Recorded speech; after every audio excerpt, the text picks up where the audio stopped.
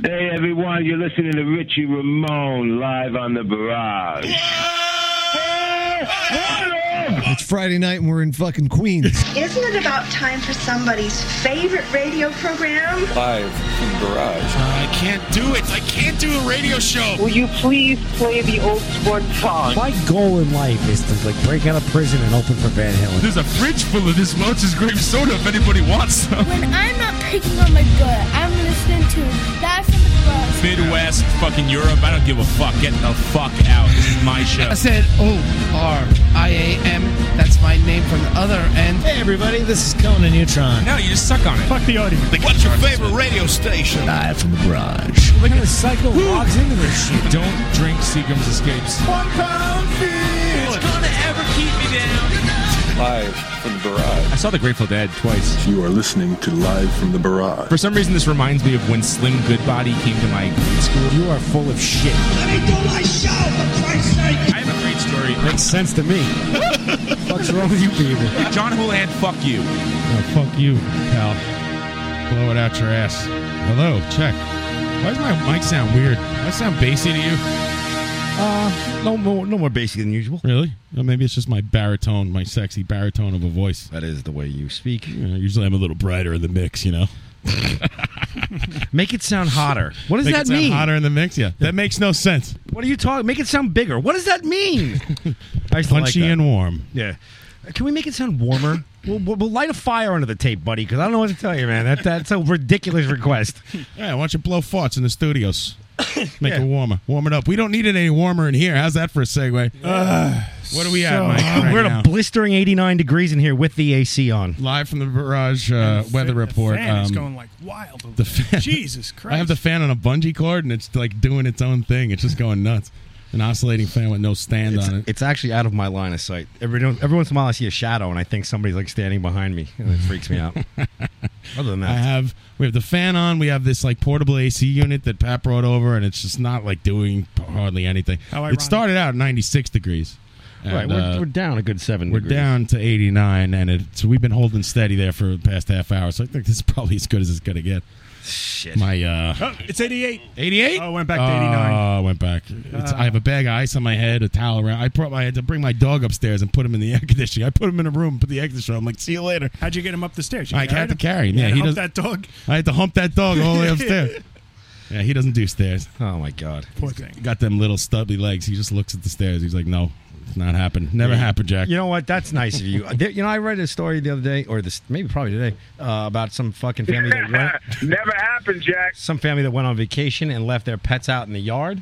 Oh, God. But forget the heat wave. Like, you're just going to leave your pet in the yard for 5 days, you fucking shitbag? What's wrong Colette with was you? telling me about that. What the hell? I spent the afternoon trying to find somebody to feed my fucking goldfish for the next 3 days. We're going away tomorrow. I would have done it. What do you live on Sesame Street? What the fuck is going on? I'm concerned about these 3 fish I won at a carnival. Wait, Come on, and this I guy's don't leaving have it, animals in his yard all week. You fucking put that goldfish bowl out there, be boiling right now. It's so fucking hot. It's ridiculous. How you been dealing with this? Me? Yeah. I went in the pool today. I have like one of those like Kmart pop-up pools. It's like $200. Right. It's more than $200. That thing's pretty sweet. No, it's not that much more. Bullshit. I would have one if it wasn't. You could get I'm telling you, you got to look online. You got to compare prices. Look at the reviews. I'm not good at that. Do research. Actually, that's probably one of my worst qualities is like haggling and or finding me bargains. too. I don't like it. But, I actually have a coupon for something to save 15% if I spend $200 or more. And I feel like a douchebag. I don't even want to use it. Like I don't have it in me. I don't know. I used to not have it in me, but like I used to see my dad do it all the time. He would always haggle, and I was like embarrassed by it. But now that I'm getting older, I kind of do it too. I'm like, fuck this guy. I'm never going to see him again. I'm out of here. My mom didn't do it. My stepfather did. My mom didn't do it. So I don't have it in me. Yeah, it's not that hard. I got obsessed with all these shows like I was telling you about. Like come on, you could do better than that. I started going to garage sales. Come on, you do me a little better than that. Oh, listen. Remember I told you I started acting like Mario now, and I'm going through. Somebody moved out. Mario coming in a little later to play the Ryan game. Somebody in my building moved out and threw a bunch of stuff in the trash. I found a plate that I sold for $150. You're kidding me. What kind of plate? A collector's plate with Dave Harrison as a shepherd boy? I'd like to say, Dave's not here, by the way. Sorry. Yeah, I had that up, and then you hosed me. I got you before. Dave's not here. So fucking Ryan came over to my house the other day, and I'm doing work in my house. We're like doing some crazy shit, changing from oil heat to gas heat. So I had to take a lot of like my collectibles out of the basement. He's got an unbelievable toy collection, this guy. So Ryan walks in. Hairdo, yeah. He's got like the Kiss dolls and all that shit. He's got the Godzilla doll in the box. Yeah. In the box. But the Kiss, everything has been used at some point in his life. It just went back in the box when it was done. I don't know. My grandmother saved the boxes when I was a little boy. I don't know. That makes him much more valuable. much more. Yeah. So, well, but Ryan it's walks not into valuable, Ryan. If you have like Nikolai Volkov and he's out of the box and you wrote like "dickhead" and magic marker on his chest and he has a chunk taken out of him with a knife and his hand is burned. Somebody wants it bad enough because I have one of those. If anybody wants to contact me, I'll give you $5 for it. Go ahead, Mike. So Ryan walks in, and the first thing he says, he walks in, he starts like snooping around. He goes, "So how much do you want for the whole lot?" I'm like, "Dude, it's not for sale, man." He's like, "Well, tell me what you're thinking." And then he starts assessing everything. He goes, "Well, this is the most expensive thing on the table." And this really, it was a Godzilla. It was funny though. Like he's got Star Wars toys I'd never even heard of before. It was funny though watching you like just do it. And you turned into like fucking like Dave Hester or somebody. One of those guys from the Storage Wars. Not pick your favorite one. That's who you were. You know what I mean? I don't have a favorite. There wasn't a bad. They're thing. all assholes. They're all dicks. I can't stand that show. Well, that's why I kind of like. That's why I stuff. said pick your favorite or whatever, because you weren't coming off as an asshole like they do to me. Whatever. It was interesting to see the snoop around. Let's see what I can find and make some fucking flip some cash on. Type of shit. They got a new guy on the show now that's about 6'10", and this guy is the biggest dick I've ever seen in my life. Not even just on the show. That's kind of the move. Like he's if you the type start of person showing up, that he goes up to people and move, get out of my way, and just walks past. But that's the perfect show. Like if you want to be on that show, I know people just show up and stuff and like hope to get on the show. Mm-hmm. If you're 6'10" and you're standing in the crowd, the camera can't help but tape you. It's great. Yeah, it's a brilliant strategy. You're gonna elevator shoes. Right, it's a good way to get attention. Start yelling at everybody. Like I guess who is it? The comedian Kevin Hart is his name. Yeah. He was with some NBA star recently in a restaurant, and the NBA star said, "You come up here." And Kevin Hart's like, "No." They were gonna take a picture together. Right. Kevin Hart's like, "No, you got to lean down." He's like, "You're the tall one." He's like, "You're the weirdo. You got to lean down for the picture." And the guy refused. So Kevin Hart was like, "Fuck you." Had the picture taken and tweeted it, and he's like up to the guy's like nipple, and that's where the picture stops. And he's like, "Not today." Yeah, it was. But like I don't know. I think you got if you're that tall, it might be a downfall to you because then just getting like you're like the original Nordberg on the Police Story. You have something in your mouth and the banana falls out and hits the desk. Anyway, we have but just walking in the studio is the famous and great and lovely and vivacious Tommy Rockstar. Hey, how you doing, Tommy? Speak right into that microphone, please. Thank you. I prefer infamous to famous, but thank you. There's Tommy, and Tommy is here to help us because a little later on in the show we're going to have hopefully Howie Huberman call in, right, Mike? Yeah, and he is correct, known as the Godfather of the Sunset Strip. You know who this guy is, Tommy? Well, actually, I found out this week, but after doing a little bit of Wikipediaing, it seems like a cool guy. Yeah, that's about the amount He's of your research kind of people. I did too. Hey, let me see your tattoo, Tommy. Which one? The Guns N' Roses one. Oh. Tommy, of course. With all the Guns N' Roses tattoos. Have you not seen it here? You've seen I saw it the night. I saw it the night you came here the first time. But We the were the Izzy first was ones. the Izzy was brand new.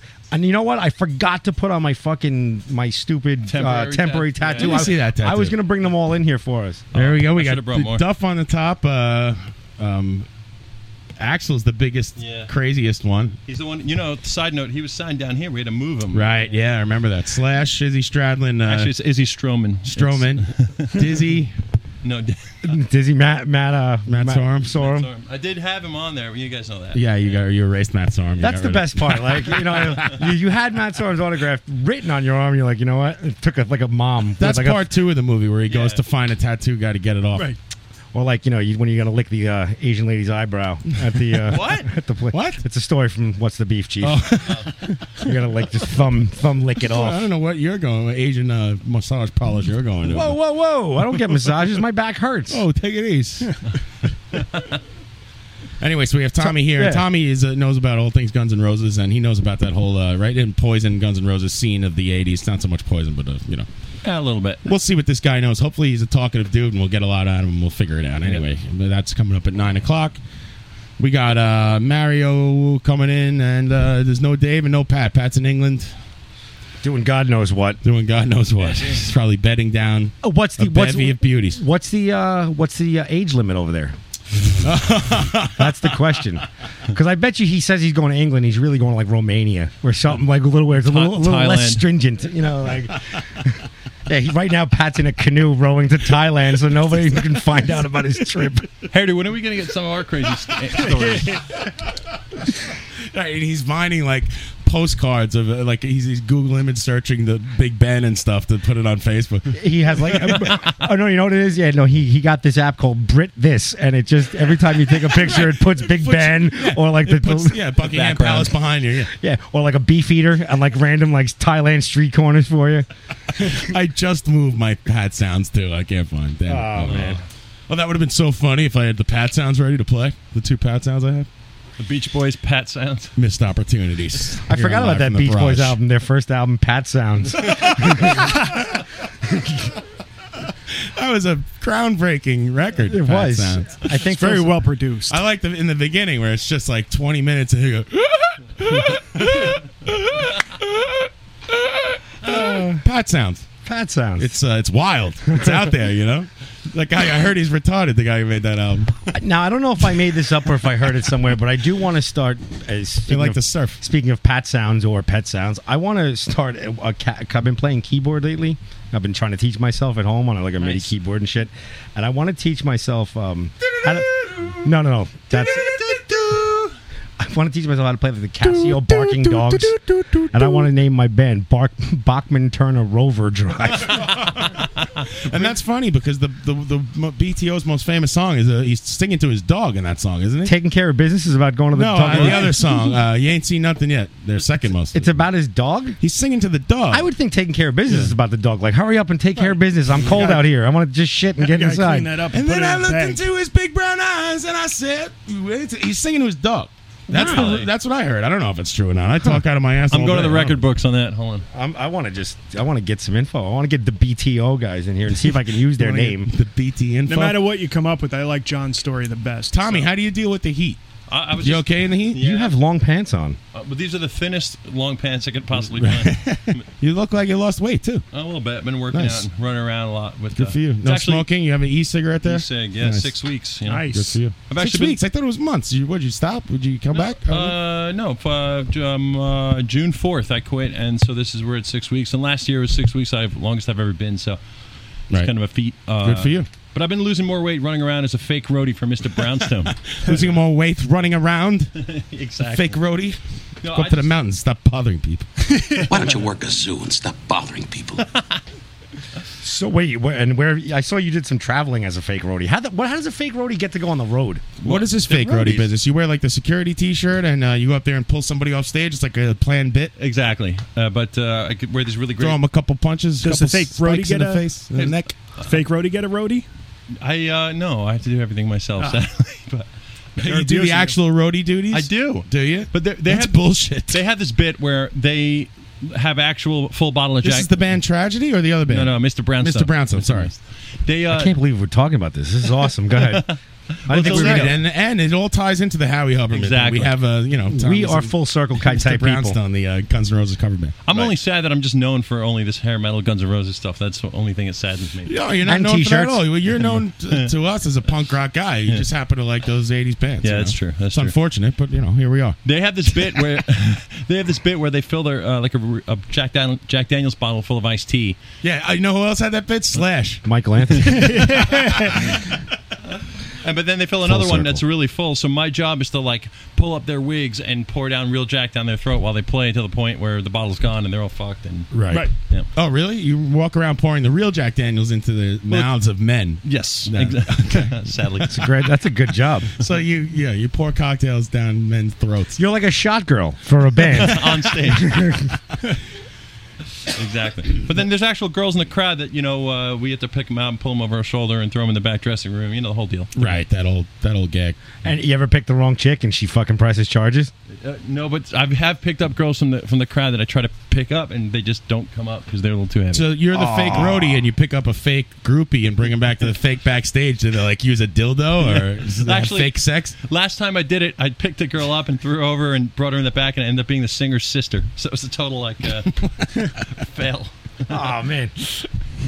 You know? Bet you look like. Aren't you glad you didn't have I can't think of the word. Forget about it. Steve V on the chat box saying tragedy. Fucking love tragedy. Are we talking about the same band? I think there's two tragedies, aren't there? There's there's a regular band and there's a Bee Gees metal disco cover band, which you're affiliated. Right.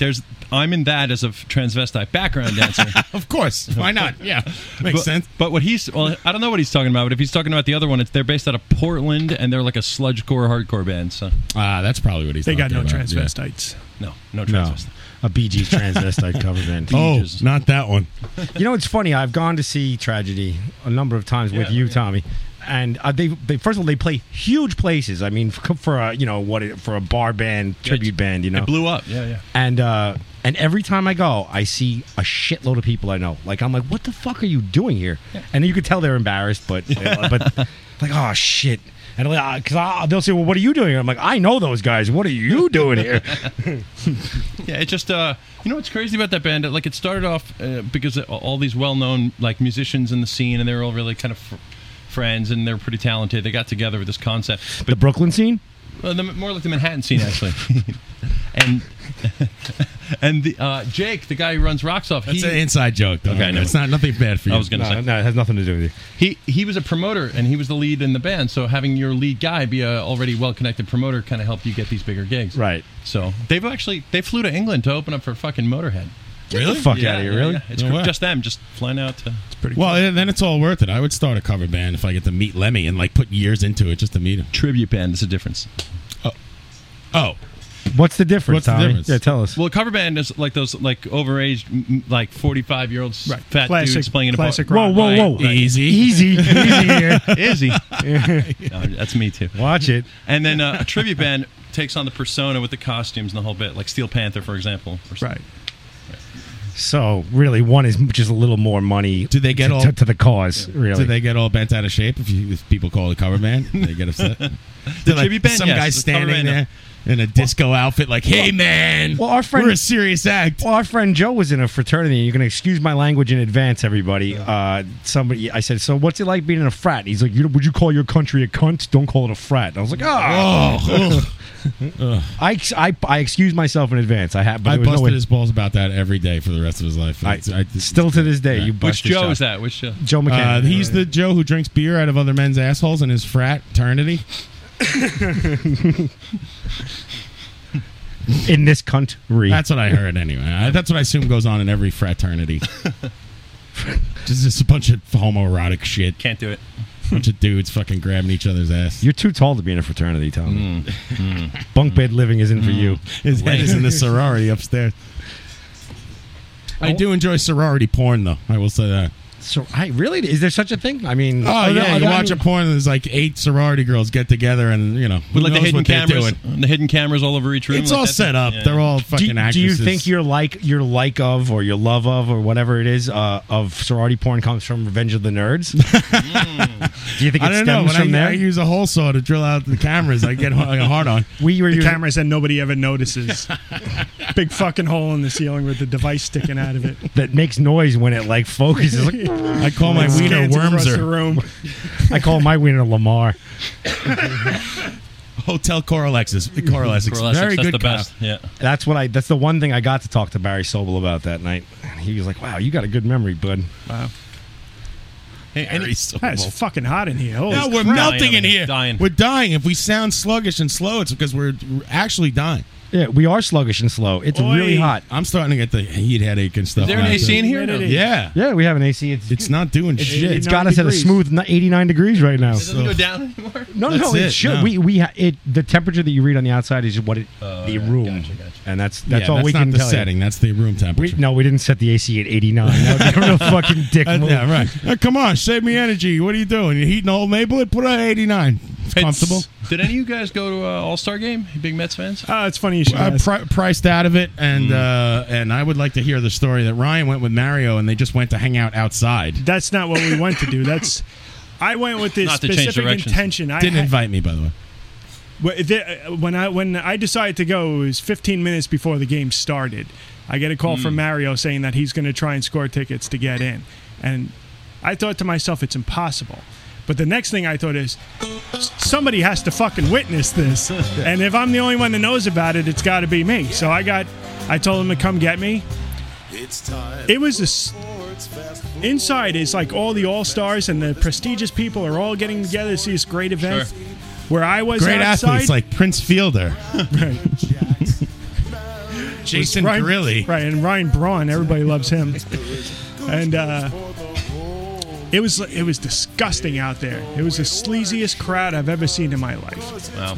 See, I was going to go and go to McFadden's, the bar. How come you guys didn't go there? Because I Mario's did. too cheap, or was it crowded? He didn't want to go in there. It was. We walked in. I mean, Did they have a it was TV just like in- any night. Mario likes to Yes. hang out at the deli across the street, like a little Spanish bodega where Right. they have food and like egg sandwiches probably for the guys in the morning, and then they sell beer at night, and there's a couple tables in there, and there's nobody in It's there. disgusting. They have the game on? Yeah, they had the game on. It's disgusting AC? in there. The food's been sitting there all day in Yeah. 90 degree heat. Yep, And they yep. got an A from the Board of Health. That's up there with 30-year-old tape. Right. So it was the most depressing. It was like an early 80s Scorsese movie. You think it was just, it was really bright and New Yorky, but very depressing at the same time. Meat Streets. Right. I felt like is the name of the joint. I felt like Griffin Dunn. It's not really Meat Street. Covered in. So then Mario ends up selling.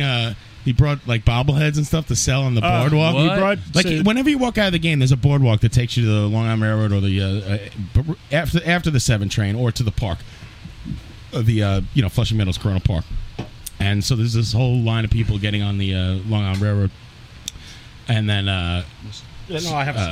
what do you call it? There's guys out there selling water and Bud Lights, Right, pretzels. or what have you, pretzels. Out of shopping carts. Bud Lights. Not Bud Lights knockoff T-shirt, Right. shit like that. He sets up in the corner, opens up his backpack, pulls out. I told you they were Turk Wendell bobbleheads. They were like they were gnomes, like the Travelocity gnome. He had like 5 of those. Put them out. 2 empty beer Little bottles. Mets uniforms on them. Right, exactly. 2 empty Met bottles from like 2008. Budweiser bottles. Did they say anything about the Mets, or were they just old Yeah. empty beer No, bottles? it's from the stadium. 27 rings, baby. Fucking sports ball. Oh!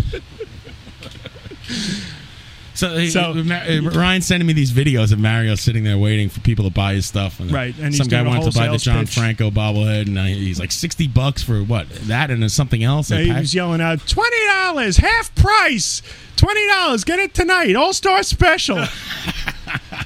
And When you told me- Wasabi's standing next to him, by the way, this whole time too. Yeah, our friend Wasabi, who's like, who knows what the hell his affliction is. But it's not good. If anybody's wondering, Wasabi looks like the bug guy from Men in Black. Yeah, we talked about this with Reptilian Shapeshifters. He's been in here, and he was actually last week. He showed up late, and or was it last week? He showed up last week, and we did it because he's a stand-up comedian. So I had him sit here for like 20 minutes. He wanted to be on the air, and I said, "All right, just like riff, and I'll like cut some stuff out." Nothing usable in the whole fucking thing. Right. I saw the beginnings of that, and I was like, "I am out. I'll see you guys later." And I just walked out. Ryan, you think you had it bad with the crowd over there? I worked 5 days for the MLB All-Star Fan Fest at Javits. Oh, right. I wanted to hear about that I went too. on Tuesday. I didn't see Did you. you? Yeah. Oh, I you used were to work there. down at Javits. I went with Brendan Yeah, I Burke. know that. Did you? Yeah. Oh, me and Brendan were just hanging out not too long ago. So did Dave Harrison. He went too. Did you go with Dave the I first was- day? Mario screwed up that plan on me. Yeah. He told me Dave was taking somebody else, and then the night before, Dave told me, it's like, "So you ready to go tomorrow?" And I said, "I thought you were taking somebody else." Oh, shit. So who And did I had Dave go some- with? He went by himself. Really? Yeah. I can't Oh, believe he told me it was terrible. I can't believe I didn't see any. I was working for New Era. We were screen printing T-shirts on site. Oh, no kidding. Yeah, but all the way in the back in the first hall. All Yeah, the way yeah. I remember. like huge I remember lines, seeing and that. I got stuck there 12 hours a day for 5 days. It was crazy. Right, you were by the ESPN press table or Yes, something like that? yes. Michael Kay and all that. It was like, it's just one of these things. You go in there and you walk around, and people are trying to get you to fill out all your life information Yes. so you get something for fucking free. Exactly. That's what we were And doing. I did not want to do any of that. It was. I Did didn't you have want to sign up for like a New Era Citibank card or something if you wanted a free No, T-shirt no, with it's not like like that. Or Chevrolet. And you were custom printing T-shirts, like a guy could get his name on the back, Stu Nods or whatever you want on the back. No, that's actually not really physically possible because then I'd have to have a screen for every dude who walked up. Oh, okay. You know what I mean? I thought maybe you had some new technology or something like Well, I mean, we could. computer There technology. is a technology called direct-to-garment printing, which is like this. On a base in front of him. He was there. Sorry. Scared the fucking crap out of me. I thought the fucking police just kicked in the door. Nick in Bohemia, what's up, Nick? Holy shit. There's technology where you can print direct, but it's like a $40,000 investment. And no one's doing that. Right. Kyle on the chat box says on-site screen printed T-shirts were they $150? Yeah, believe it or not, so check it out. They're free, and all you got to do is wait on this line. But they're so popular that the line went like an hour and a half to get them, and we're printing them as fast as we literally can, and just a crazy all-day promotion. How many guys you got in that booth working with you? It's so a total of 3: me, the printer, and then we were making live on-site buttons, which is pretty cool too. Wow. Yeah. Got any? You know what you got to do? What's that? You got to get a couple of them girls with the bikini tops. You put them in there, it draws more attention to the booth. Yeah. That's what they used to do at the car show all the time. Like, put these girls in, like, did they have any of that going on? Like, these girls in, like, bikini tops and shit? Yeah, like, they're 18 years old. There was a little of everything. You wouldn't, first of all, the corporate branding, I know I was part of it, but, like, the corporate branding is insane. You know, you'd walk into, like, you know what I'm talking about? Yes. The Kellogg's Batters tryout where you get a free box of Frosted Flakes after you, like, what? I saw people walking around with boxes of Cheez-Its. Yes. I eating never them saw like where crazy. that came from. Right next to us. That's all we would eat because we couldn't have time to go eat, so we would just eat Cheez-Its and Gatorade. That's where they were? It's mob mentality because like a week ago they have a street fair outside my job, and it's like, you know, with the Philly cheesesteaks and all that shit. Yeah, and they used to have one down by gyros, down by Sound One, and people are selling sunglasses, knockoff sunglasses, jewelry, all that crap. It's just crap, you know. It's like, and it's not even that great of a deal. Most of the stuff's kind of a little overpriced, you know. So anyway, I'm walking down. There's this line. And I see this line of people standing by a refrigerated truck. And they're waiting for something, and I get on the line because I hear people saying free, and I realize I'm one of these idiots. Hey. And we get to the end, and it's like a box of like 18 yogurts, and it's 99 degrees out. And I'm like, I got this free yogurt. I got to get it back into the fridge. I don't even like yogurt. I fucking hate yogurt. That one night I was standing outside. I was at a bar. It went bad in the fridge. I threw it out the other day. I went to the bar in Midtown with a couple of friends with Carol, Right. of Ryan, who you know. Yeah. And she says, I have to go back upstairs. I forgot my bag. And I said, all right, I'll wait here. And it was like 10 o'clock at night, and there was a line forming at and I swear to God, it was a line forming at a karaoke club. So I said, I'll wait here. So I get on the back of the line. And people, now it's a very touristy area, and people started asking me what's going on there, Chief. Sorry, Chief. People started asking me, what are you online for? And I say Prince is playing inside in like a half an hour. I just gotta wait online. And Bruce Springsteen holding up the sign like it was exactly like that. I don't know, kid. I'm just supposed to meet you. I swear to God, within 5 minutes, I had about 75 people behind me, and then Carol walked out, and she's like, "What the fuck?" I was like, "Let's just go." And I walked, and I told her the story, and we were just fucking. Now Prince had to go there, of course. You know, it was a karaoke bar. Like, I don't know what's going on. Like, I said to Elise, like, I should have went into the bar and been like, you owe me like $200. One more thing about this fan fest. Yes. There was another convention going on too, the textile convention. Yes, that was downstairs. And it was like all these like really well-dressed, you bring it back businessy bad looking memories people to me of checking people's badges when they're coming in. Right. That was my job. And they made goddamn sure that the baseball crew did not interact with them at all. They must have had a specific request saying, we don't want any of this bullshit down here. Right, yeah. Make sure it they happens. don't come There's down a lot of politics involved in setting up these shows. You have so no there was idea. hold on, let me finish. So they had a rope line going towards the escalator to get us upstairs. It was, at that wide entrance. It's a half a mile wide, this entrance to the Javits, and we could only go through one door or something like that. So we get online, and right there, as far away as that poker table is from me, there was a Starbucks kiosk. I was there. And I'm with Brendan, so this guy never passed a Starbucks. Do they in have his life. Elliott Smiths on CD? So we walked over there. They kicked us off that line. They said, no, you can't stand on line there. And we're like, we just want to get some coffee. And they said, no. And I said, come on, why not?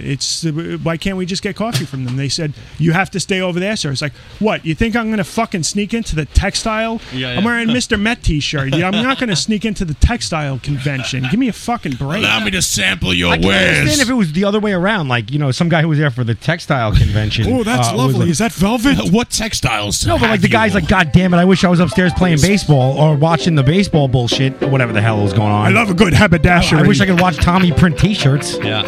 No, you don't. What's the mercury count in this derby? Silk, it's the way of the future. I was actually at the Starbucks and online, and a girl came up to me and she's like, "What's the fan fest?" And I'm like, "You're at it." And she's like, "No, I'm at the textile fest." I'm like, "What?" Yeah. People have no idea where they don't are know. in that place. It's half my job there was, and it was a great weekend gig. Like when I was a with kid, you. It was awesome. And it was like you make $19 an hour on the weekend At like 20 15 years ago. old, yeah. And you'd bang a couple hundred, and it was like, You had 2 guys working a door usually if you were lucky, and you'd do like an hour and a half on. An hour and a half on with a half an hour off. That was the deal. That's when they had reliefs. At the smaller shows, when they had like 3 guys working, it would be like, all right, I'll take off for a half an hour, you take off for a half an hour, which is crazy. Or like I'll stay on for 2 hours and then I'll go on a 2-hour break. It was like it was just you and another guy. I usually work the bigger shows. Check this out. We had to load in on a Thursday, the day before it started, and I asked. Wasn't any drinking going on for those 2-hour breaks. But no, not at all. Never. There's an agent. Come back, you like just let everybody in. There were Go ahead, back Tommy, then. I'm sorry. I'll keep interrupting you. No, there was an agency that hired us, so it works like that. And so I was asking, when we could load in and bring in all our stuff, and she's like, you can either bring it all yourself before 4 o'clock, or you could bring it. They'll load it for you, but it has to be before 8 a.m. and only the union guys can load it. Of course, nobody else could touch that shit. It's crazy. I'll give you a little pro tip. If you want to get into the Javits Center for free, just wear a hammer on your belt. And you will walk right through the door. No one will ask you a question. I was noticing. Get a nice carpenter's hammer, put it on a tool belt, and don't dress like dress like you're going to work. And you could just no one will John, ask you shit. That actually applies to getting into rock and roll shows for free. All you got to do act like you know where you're belong going. there. Yeah, you grab an empty cardboard box and you just run up to the front guy, and be like, "Merch, I got to get through." And every promoter, You're kidding. Yeah, Really? I've never been stopped. I can be the Madison Square Garden. Had an empty box of cardboard. Right, Wow. you don't want to be the guy that fucks up and stops him. What's in that box? Is it getting cooler? There's nothing in the box. Well, it's a John Cage show. Is it getting cooler in here? It is. That's the John Cage merch. It's down to a smooth There's 88. nothing in there. Wow. No one gets that joke. Sorry, I ruined it. I ruined your joke. I stepped on it. 88? We're at 88? Yeah, we're at 88. Yeah, baby. I thought like Ryan was trying to signal for me to get an 8-ball. I'm like, what are you telling me? He's like, the temperature's gone down. I'm sweating like Conan Neutron at fill in the blank because I'm stinking. At a fill in the blank contest, he'd go sweating like a bastard at that thing. Mad Libs. No, he could do good at a fill in the blank contest. Conan's he's a wordsman. Yeah, he's a pretty good writer. He's got away with the words. I do not. Did I ever tell you guys the time when we snuck into the World Series in a wheelchair, faking it? That's the lowest common denominator. Is it really? It's pretty low. sneaking in. That's pretty some. Although I happen What were to we find talking about? I just passed out from heat stroke. You went away for a little while. I just John, went you were somewhere. sleeping for half an hour. I went to a special We place did the for Ryan game a couple already. seconds there. Jesus Christ. It was all baseball. You would have loved it. Is the show over? that I got the idea to do that from you with the wheelchair thing, and I didn't have the heart to do it. And I sent them to like some fucking company, or like some like you did, and I gave like a hospital. Well, now, did we talk about this in the area? I think we did. The Disney people. In Disney, if you're handicapped, you go straight right to the front of the line. So now that they start hiring these people. But you can hire them through Disney, I think. I think everyone, Disney sees something illegal going on. They go, well, we're getting a piece of the pie too, Jack. If we can't control it, we want a piece. There you go. Well, Ryan, It's a whole racket. I want to taste. Just Javits Center. Let me tell you. I'll tell you the story quick, and you tell me if it's really scum of the earth, because that was your first reaction. I want to hear it, right? It doesn't mean I didn't like it. No, in 2000, the Yankees and Mets played the Subway Series. Correct. Remember that? I walked into that. remember. I walked into that World Series on my own 2 legs.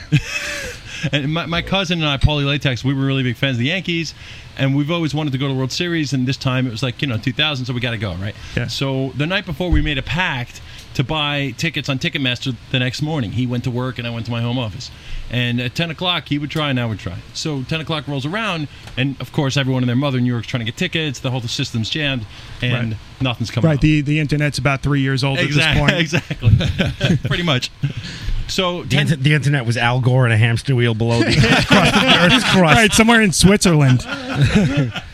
10:10 rolls around, 10:20, nothing, 10:30, 10:40. Al Gore's in the hamster wheel. Right, no, he's controlling it. He literally started the internet with that hamster wheel below the Earth's crust. Then he replaced it with the cherry picker on the stage. And it's 11 o'clock in the morning, nothing's coming up. When finally these tickets appear in my window, and in a frantic move, I just hit click and bought them. And on the confirmation screen, it goes, "Congratulations, you've just purchased 2." Congratulations, you're in a wheelchair. Yeah, you just purchased 2 wheelchair accessible tickets, and I was like, "What?" So I called up my cousin after trying to get through to him because he was still busy calling, and finally he's like, "Dude, did you score any tickets?" And I'm like, "I did, but the thing is they're wheelchair tickets." And he goes, "You too?" And I go, "What do you mean you too?" And he goes, "Well, I scored a wheelchair ticket as well." And I'm like, "What?" And I go, "Did I just hear you say you scored a single wheelchair ticket?" And he's like, "Yeah, well, that's all I could get." I'm like, "What the fuck are we going to do with 1 wheelchair ticket? At least I got a pair. We Right. go together, right?" this is my guy. He pushes me around. This is Nurse whatever. Nurse Betty. Nurse Tommy. So we're looking at it. We're sitting there talking actually on the phone, and we're like, we can't possibly go to the World Series in a fake wheelchair, or can we? Right. So then we decided to go to Williston Park. There's like a little pharmaceutical place that rent medical supplies. Right. We walked in and we're like, hey, all unsuspecting, and we're like, you guys don't happen to rent wheelchairs, do you? And the guy's like, you have ties and like jam shorts on. yeah, exactly. And the guy's like, yeah, we do actually. I'm like, great. And he's like, how long do you need it for? Like 6 months, a year? And I'm like, a day? The rest of my life. How long is the Yankee game? Feeling tired. 3 hours, 4 hours with driving? My grandma's on her last leg. I just need it for probably the day. The most. She's coming in from Fort Lauderdale. She's coming overnight. She's got to lay over. I got to push her in the morning. I got to push her into the Hard Rock in the airport, and that's about it. The guy goes, it's $5 a day, kid. We're filming like, Jackass. I need it for one day. Right. The next scene, we're pulling up the Yankee Stadium. It's Game 2 of the World Series, right? So it's the whole. It wasn't even like a closing game. No, this is the. You're a schnook. The city's electric. Everyone and their mothers just going crazy. Crazy media coverage. Was the wheelchair electric? No, it was manual. But we roll up to, where was it? The top roof garage over there. Right. Uh-huh. And we open up my cousin's Buick and we look in the back and we're both staring at this folded wheelchair, but we hadn't made plans who would get in it. Oh, you're too tall for this. Yeah, exactly. So I just nudge my cousin out of nowhere and I go, you get in it. And he's like, no, you get in it. And we're going back and forth when finally he agrees to get in it. Now, let me ask you this. Paul, but for those of you that don't know Paul, and Ryan, I don't think you do, maybe, Paul looks like the kind of guy that could be in a wheelchair. Yes. Legitimately. Hey, you wheel him in there and he's going, 27 rings, baby! Play the Sports part. ball! Like, Yeah. there's like ears sticking out from behind his hat. 27 rings, baby. Were you going to say it? Were you going to ask him? No, that was a sound. So he finally gets Just ask you how many rings the Yankees have.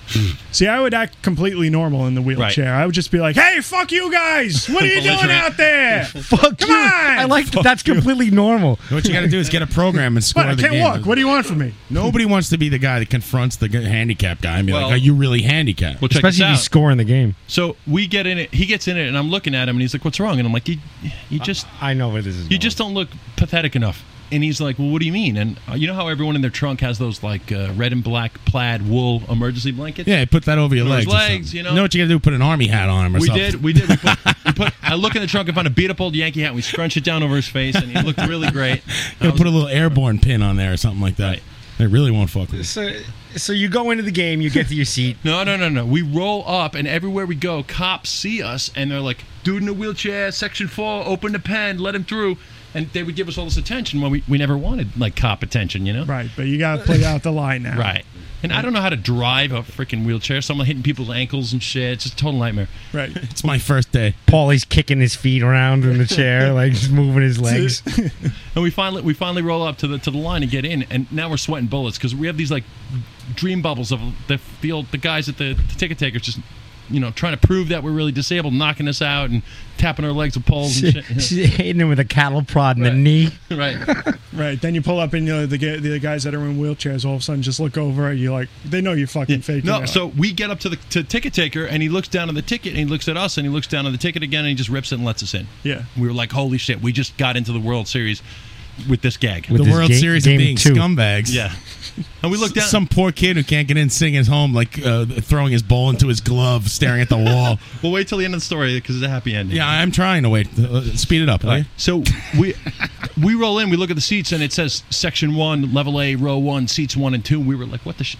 It's the best seats we've ever had, ever. A1, all that stuff's good. Yep. And we roll up to this like little plateau right behind the catcher, and we look, and there's all these other people in wheelchairs. But they're all kind of healthy looking, too.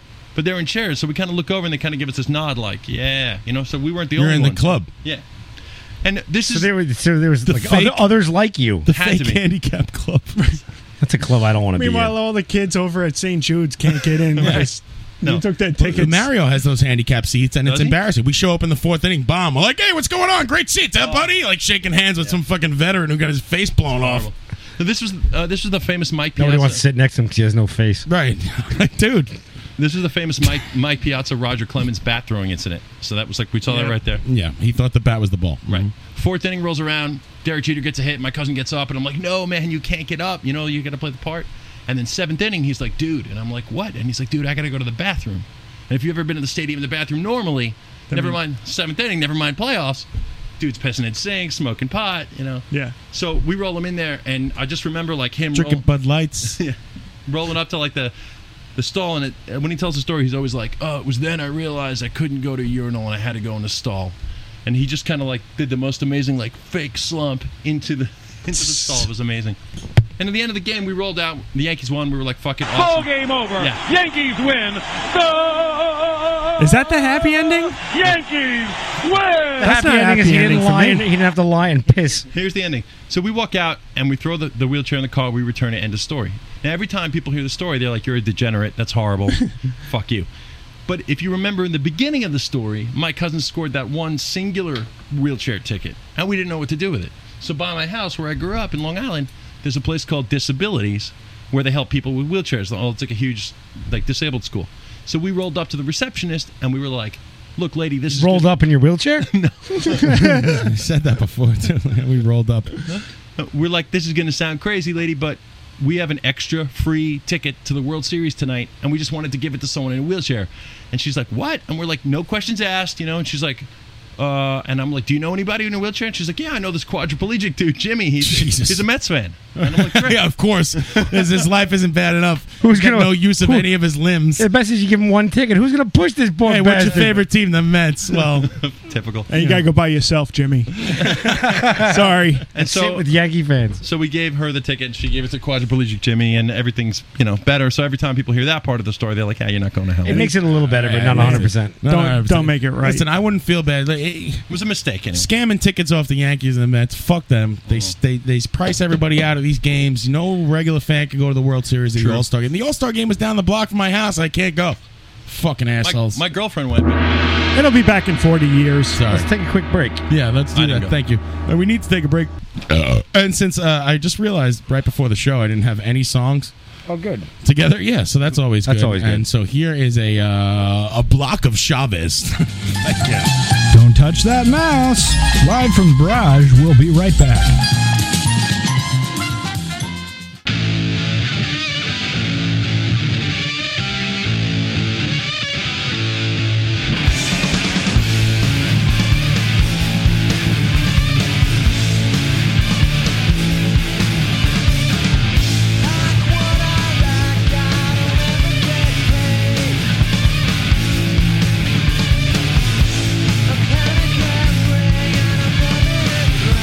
Drown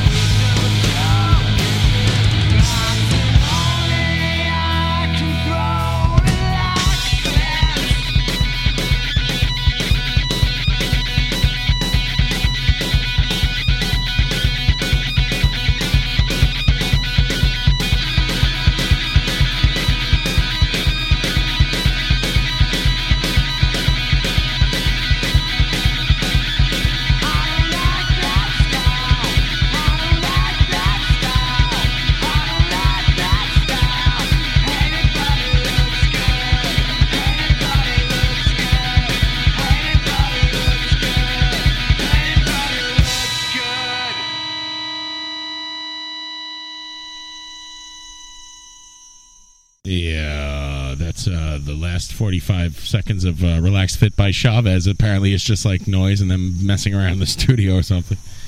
That was a Chavez block. Tricky bastards.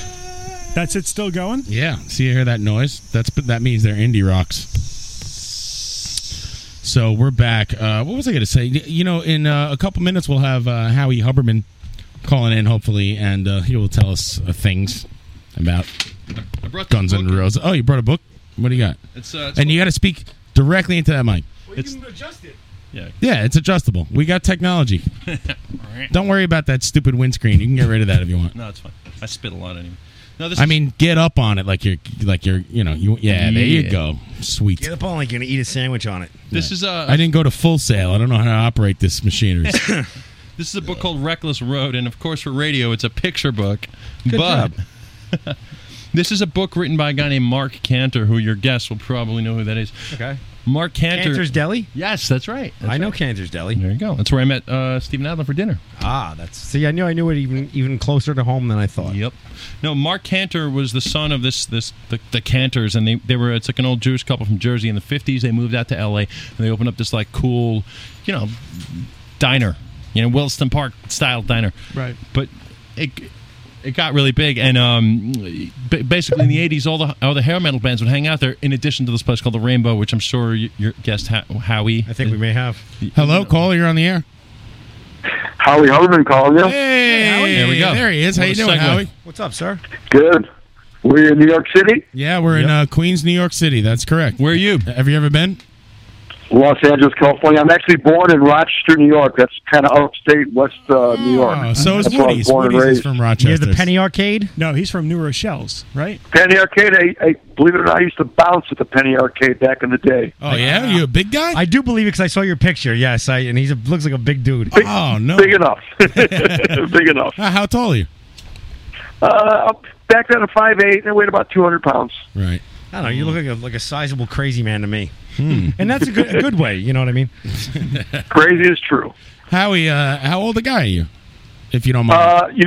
I was 58 in April, so I've got some years in my life and living every one of them. Nice. You got a little bit of cash. You're living on the beach. What are you doing over there? I'm okay. We live in Beverly Hills. I'm with my wife of 2 years. She's originally from Kazakhstan. Okay. Oh, wow. So I married a woman from Kazakhstan. That's a real place, huh? And how old is she? 14, 15? Who is that? She's 40 years old. 40 years okay, old. she's 40. Awesome. How do you end up marrying a woman from Kazakhstan? I went to it was a DJ event on Hollywood Boulevard out here. I have a close friend of mine that does DJ work, and they flew a DJ from New York and a DJ from Canada, about 1,000 people on Hollywood Boulevard. It was a one-off show, and woke up in the morning at one of my houses, and there she was at 4 o'clock in the morning. My roommate, who I rented half the house to, decided to invite a bunch of girls down there, and most of them were from Kazakhstan. Wow.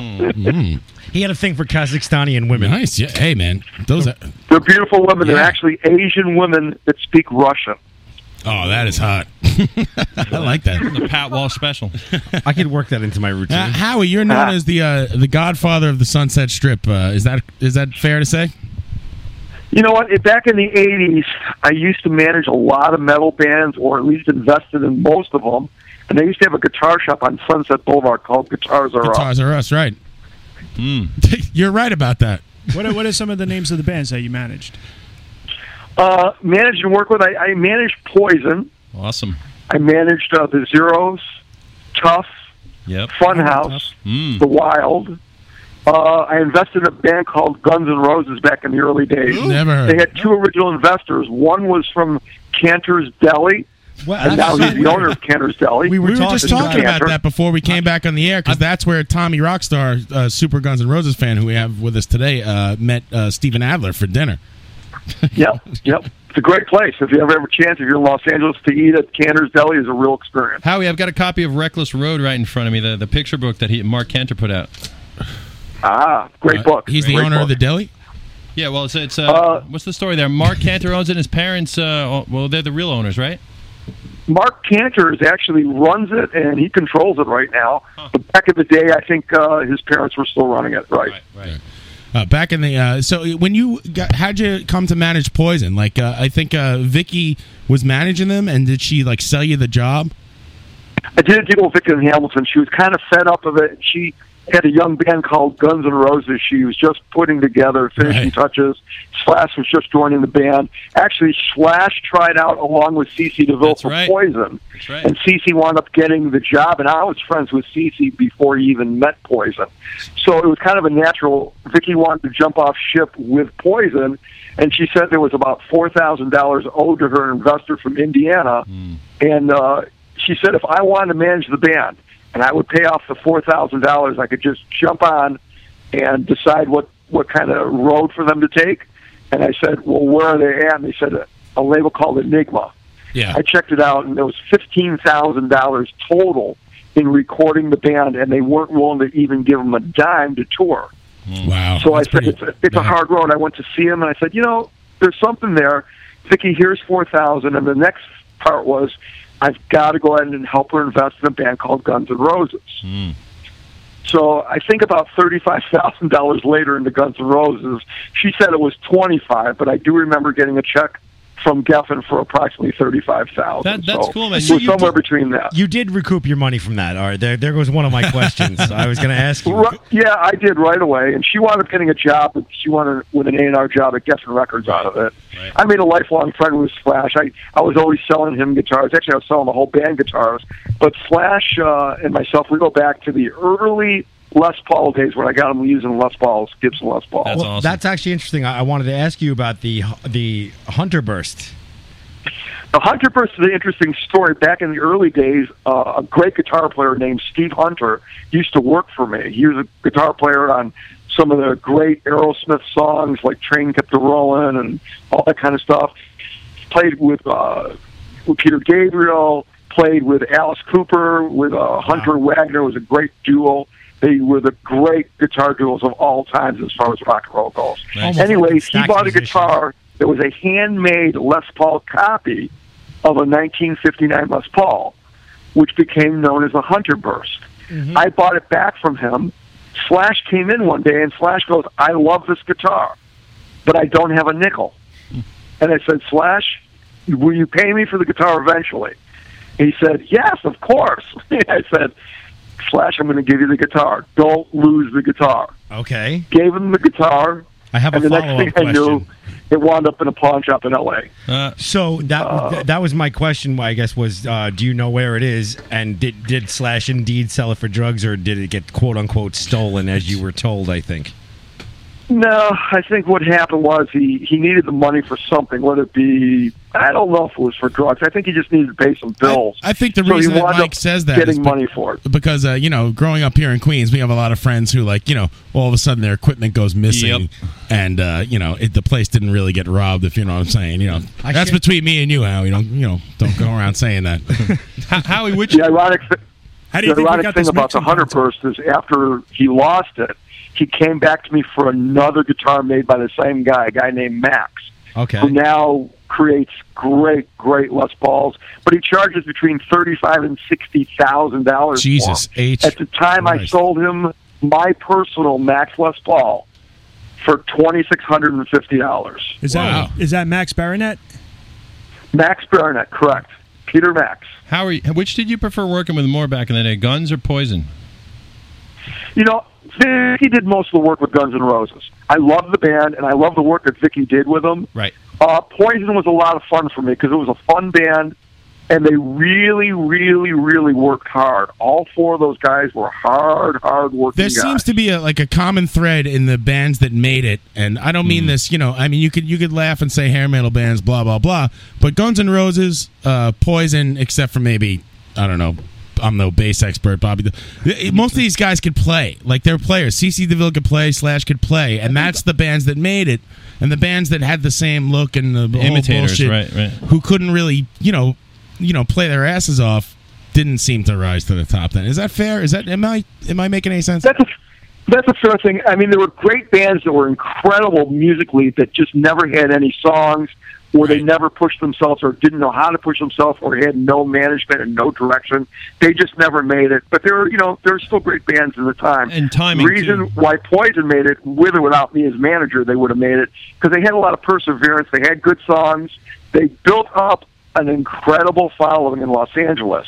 The only thing I wound up helping them with is figuring out how to get that following built up in Los Angeles and take it across the United States. And it was very, very hard at first because they did not have a label till Tom Wally from Capitol Records came to a show one day and made a deal with me and Poison and everyone else to go ahead and get them directly through Capitol, and that's when they exploded. Now, Capitol Records would be the place to go, but then the Guns N' Roses ended up signing with Geffen, and Capitol Records were kicking themselves for missing the boat. Is that right?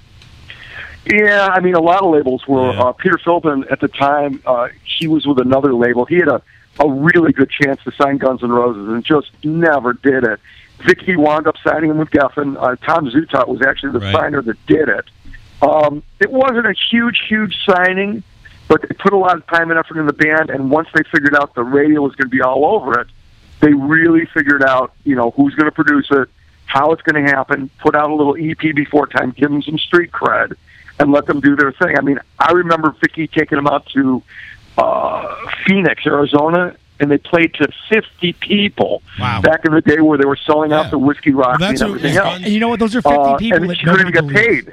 So for me, the difference between Poison and Guns N' Roses is Poison was just fun and great, and at the time, like really, they nailed like the great look, a good sound. But for Guns N' Roses, it was just like a change in the fabric of American music. Everything's just totally new look, new sound, totally badass, but not fucking it was too heavy where the average person couldn't get into it. It's just that they made a really big impact when they came out for them. It's totally different from Poison. Well, there was the glam. Axl did have the kind of glam look in the first video and the Welcome to the Jungle videos. Right. And then they I guess they ditched that or whatever. Are there like a bunch of people making these decisions behind the scenes? This is incredible.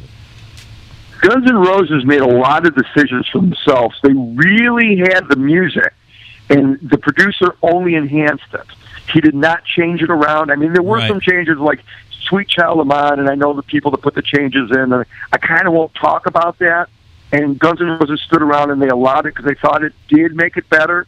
And they knew how to make the right decisions. Between the members of the band that were the original members and the record company, they made almost all the right decisions. I've heard those demos, like 86 demos, 87 demos, and they're just really raw and they just stripped down versions of Appetite. They're just great. So you're absolutely right. They're pretty much the same, Tommy? Yeah. The recording quality is just like, them setting up a mic in the middle of the room. The song arrangements. Oh, yeah. Stuff. Let's go back a second. Like, there's first of all, Guns N' Roses, before they were Guns N' Roses, members were in the Hollywood Rose and other members were in the LA Guns and so on, all different incarnations. Sure. Right?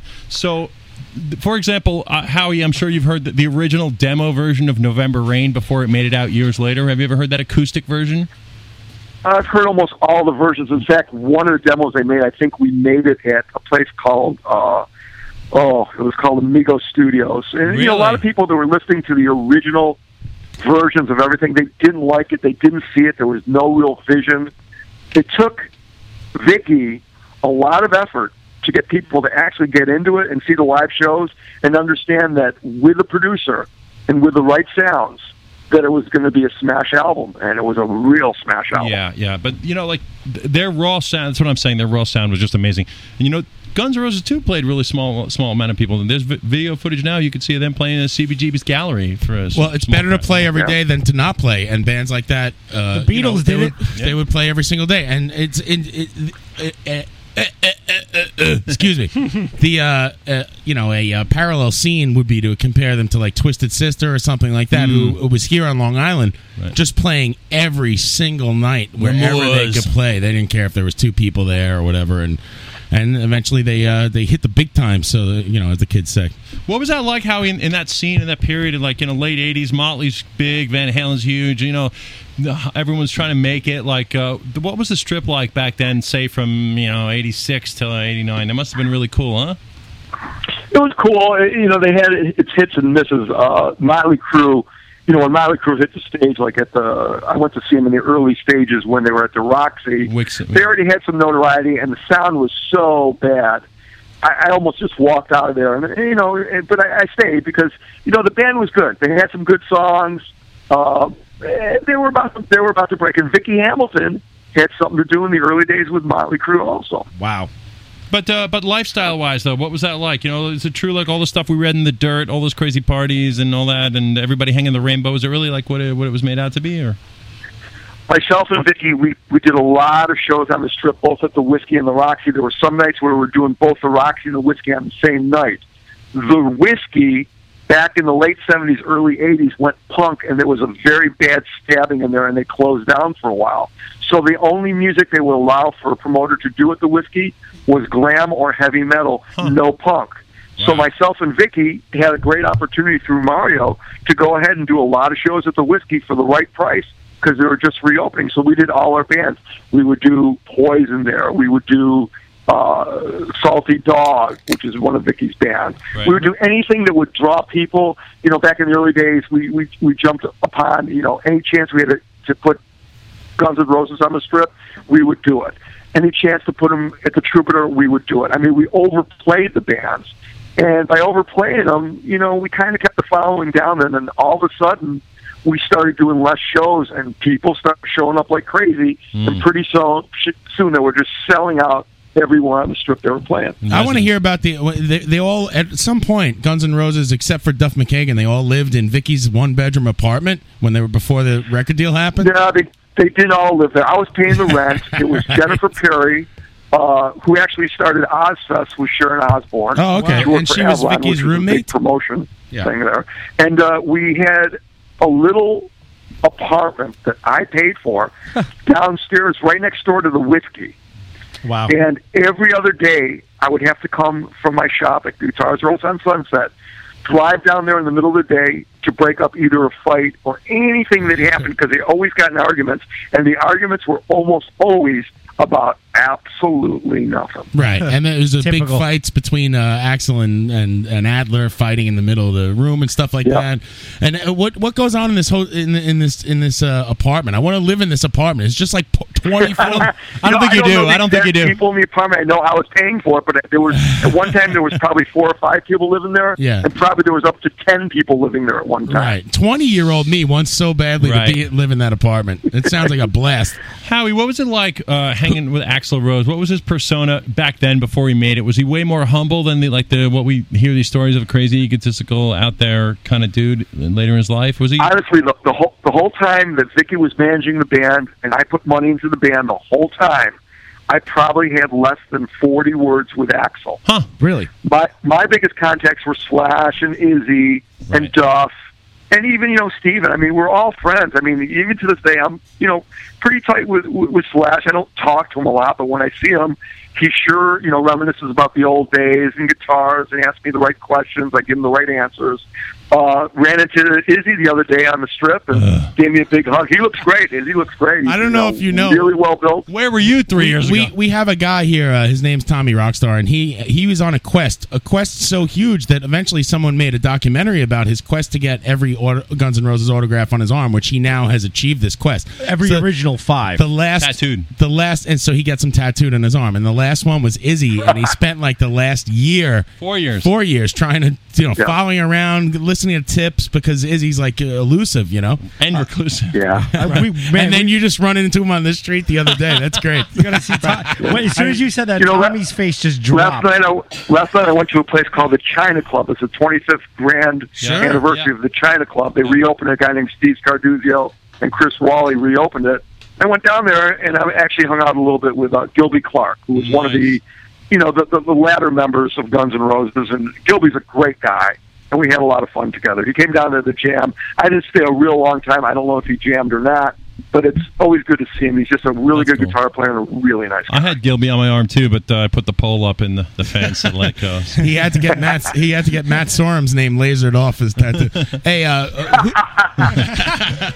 do you have any opinion on who smelled the worst in that apartment? Which member of Guns N' Roses? Was it you, Vic? It's funny because the apartment was never in ill array when I got down there. It always looked okay. Oh, because they knew you were coming. Like, Jennifer and Vicky, they kept it really nice. Okay.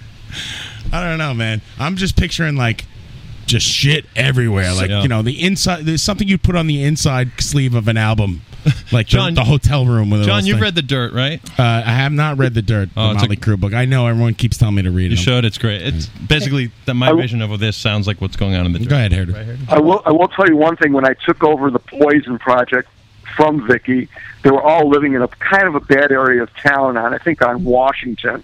It's like by Venice, but in a bad section. They all lived in like an industrial place where they rehearsed. Everyone lived there except for Cece. The three guys lived there.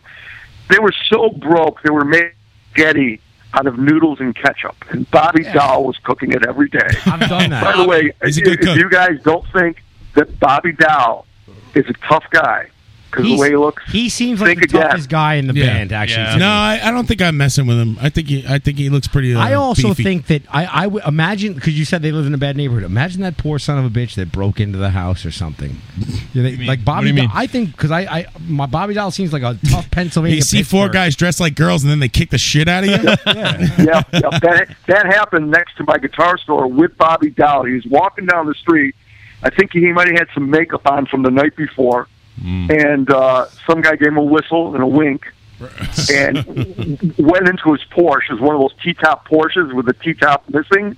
Right, yeah. Bobby took a brick, went over to the guy, looked at the guy right in the face, and goes, "So, what was that again?"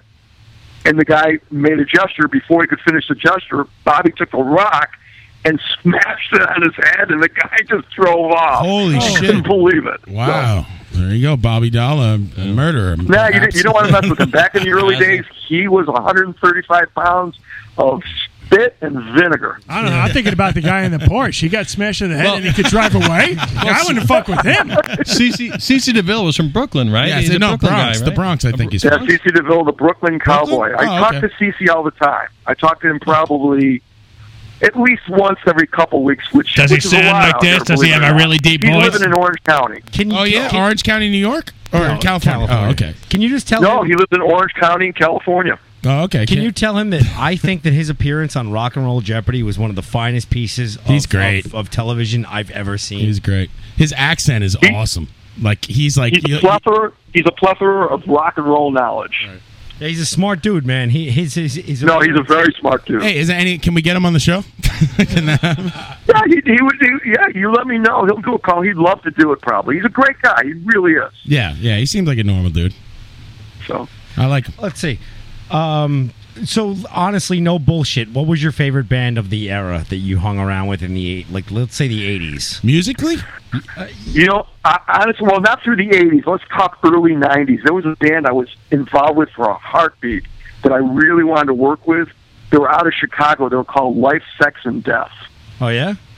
Not and there was a familiar. singer named Stanley. And We the have a lot of persona- Chicago listeners. Maybe they'll know this band. Was Steve Albini the in the band? persona was it was called Life, Sex, and Death. Okay. They were out of Chicago. They came out here. They finally got a deal on Warner Brothers, a good-sized deal, too.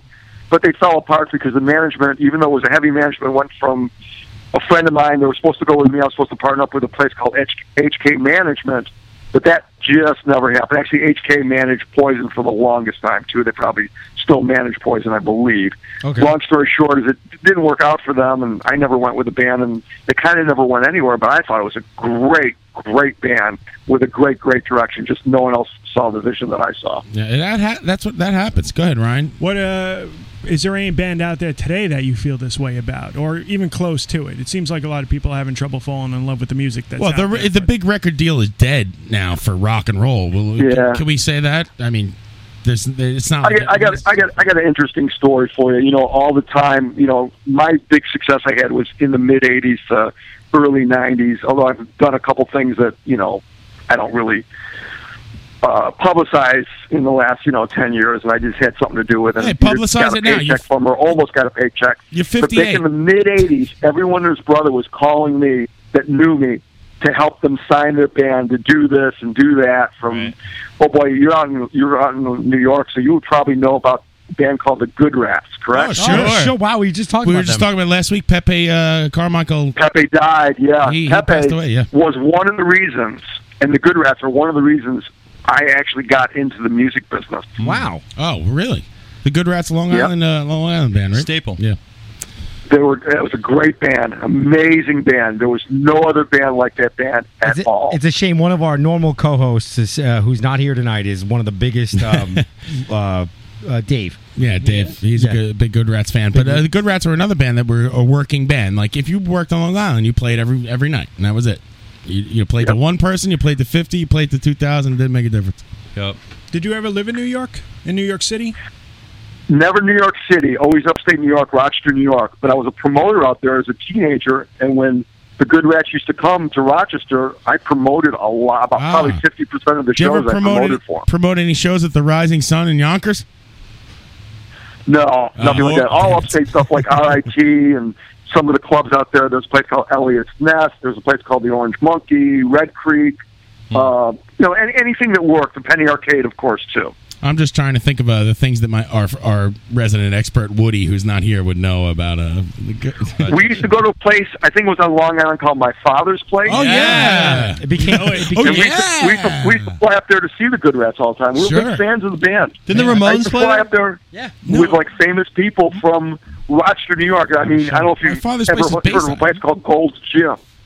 It used to be in Long Island also. Oh, really? Okay. Gold's Gym was a big physical fitness franchise. The original guy's from Rochester, New York, and he used to kind of sleep on my floor for a while in Rochester, New York. But he came out here, he bought the franchise, and he must have sold the franchise for $100 million or plus. Who knows? Wow. But it's just unusual. We used to all go together to see the Good Rats. You wouldn't let him sleep on the couch?